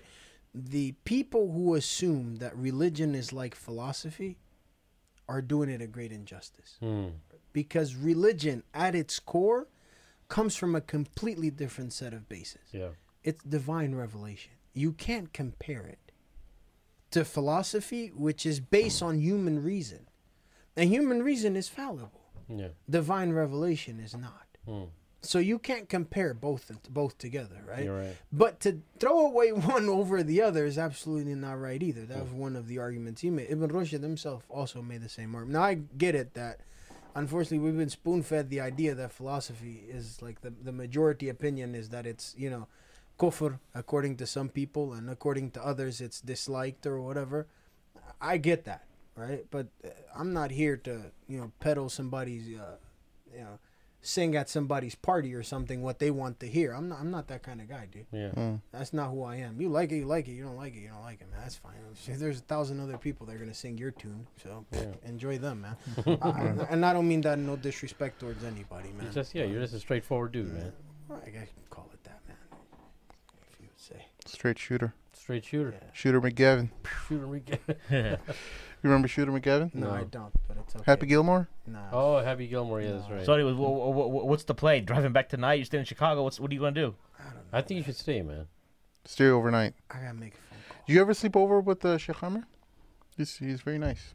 He's cuddling. Sheikh Hammer will sleep on the one side of the bed and you sleep on the other side. Somehow You wake up in the morning, Sheikh Hammer will put your socks back on for you. Somehow you guys just paint He's just a very- horrible picture in my mind. So when we went to New Jersey, we all slept in the same hotel room. Yeah, I remember. Okay. There's two They're beds just and a gonna- couch. Yeah, they're just gonna make up something. We didn't share beds. We all had our own beds. I remember I saw that. And for some reason, they think that I'm going to be on one side of the bed, someone else on the other, and I'm going to put on your socks for you in the morning. I don't know where that comes from. It's just... I I didn't even think wear my own socks just that day. he's just a nice guy like that. He'll just put your socks on right No, before you get up. He's just No, I don't. I honestly probably haven't done that for anybody. Unless when you I practice just- that thing. I that can totally Daisy imagine thing, you doing the that, Daisy though. thing where you're sick, you put Vicks on the bottom of your feet and you put socks on. I've done that before. I figured it out. Sometimes the human psyche, it paints on to other people what they actually want to be done. So I think Sim just really wants you to put his socks on. honestly, I think I would Probably prefer. what it is. Yeah, It's no, a- it's It type would of be pampering. something that yeah, I would enjoy Yeah, I'm sure. if my feet are in your general direction. It would just be nice that hey, I woke up Yeah. and my socks are already on. But wait, isn't that Right? like No? isn't that like haram in your culture though? Like feet and pointing at people. And stuff? No. It's Oh. haram to go to sleep with your socks on though because Is socks it? are dirty. Is it haram? Though? What? At least in Desi first. Desi homes, Desi first. Desi moms would get Desi very first. upset about you Yeah. going. Speaking of, last night with my kids, I saw the Spider-Man Into the Spider-Verse. Mm. That was awesome. That was dude. awesome. Did you see That was a- Venom? it was- It was hilarious. very musicy, like really loud music because we had the speakers on loud, like constantly. But dude, the story was awesome. The animation was just phenomenal, dude. You liked it? Oh man, Yeah, Abdullah it was was going great. crazy. My son over loved this it. stuff. My son. So we have a window. So we have our bed Yeah. window behind it. We had the TV screen. We had our laptop attached to it. It was through a DVD. We were watching it through the laptop. My son, he's watching. He jumps on top of the window. He has 1 foot on top of the window like this. He thought he was Spider-Man. It was the cutest thing in the world. You should have seen Abdullah. We were in the movie theater watching Oh, it. really? Oh my God, this dude's about to jump up and down the chair, man. He's like, I bet it "Mama, was crazy did you in the see that? theater." Look how he jumps. Like, dude, calm down, please. Were there a lot of people in theater when you were there? Yeah, man, that was the worst part about it. Was I it like, really dude, loud? come Because on, I can relax. imagine how loud it would have been in the theater. Yeah, it was loud as hell, man. I was just trying to calm him down because I figured like he was gonna jump over and into like the crowd or something. All right, let's wrap this baby up. Alhamdulillah. This is a nice round Thank table with the you Shaykh, man. for joining us this evening. Please help us out on patreon.com/the Mad Mamluks. And that's our show for my co-host, Sheikh Amr Saeed Mahin, and our guest, Sheikh Sufyan Al-Andalusi. My name is Sim. We'll see y'all later. Assalamu alaikum.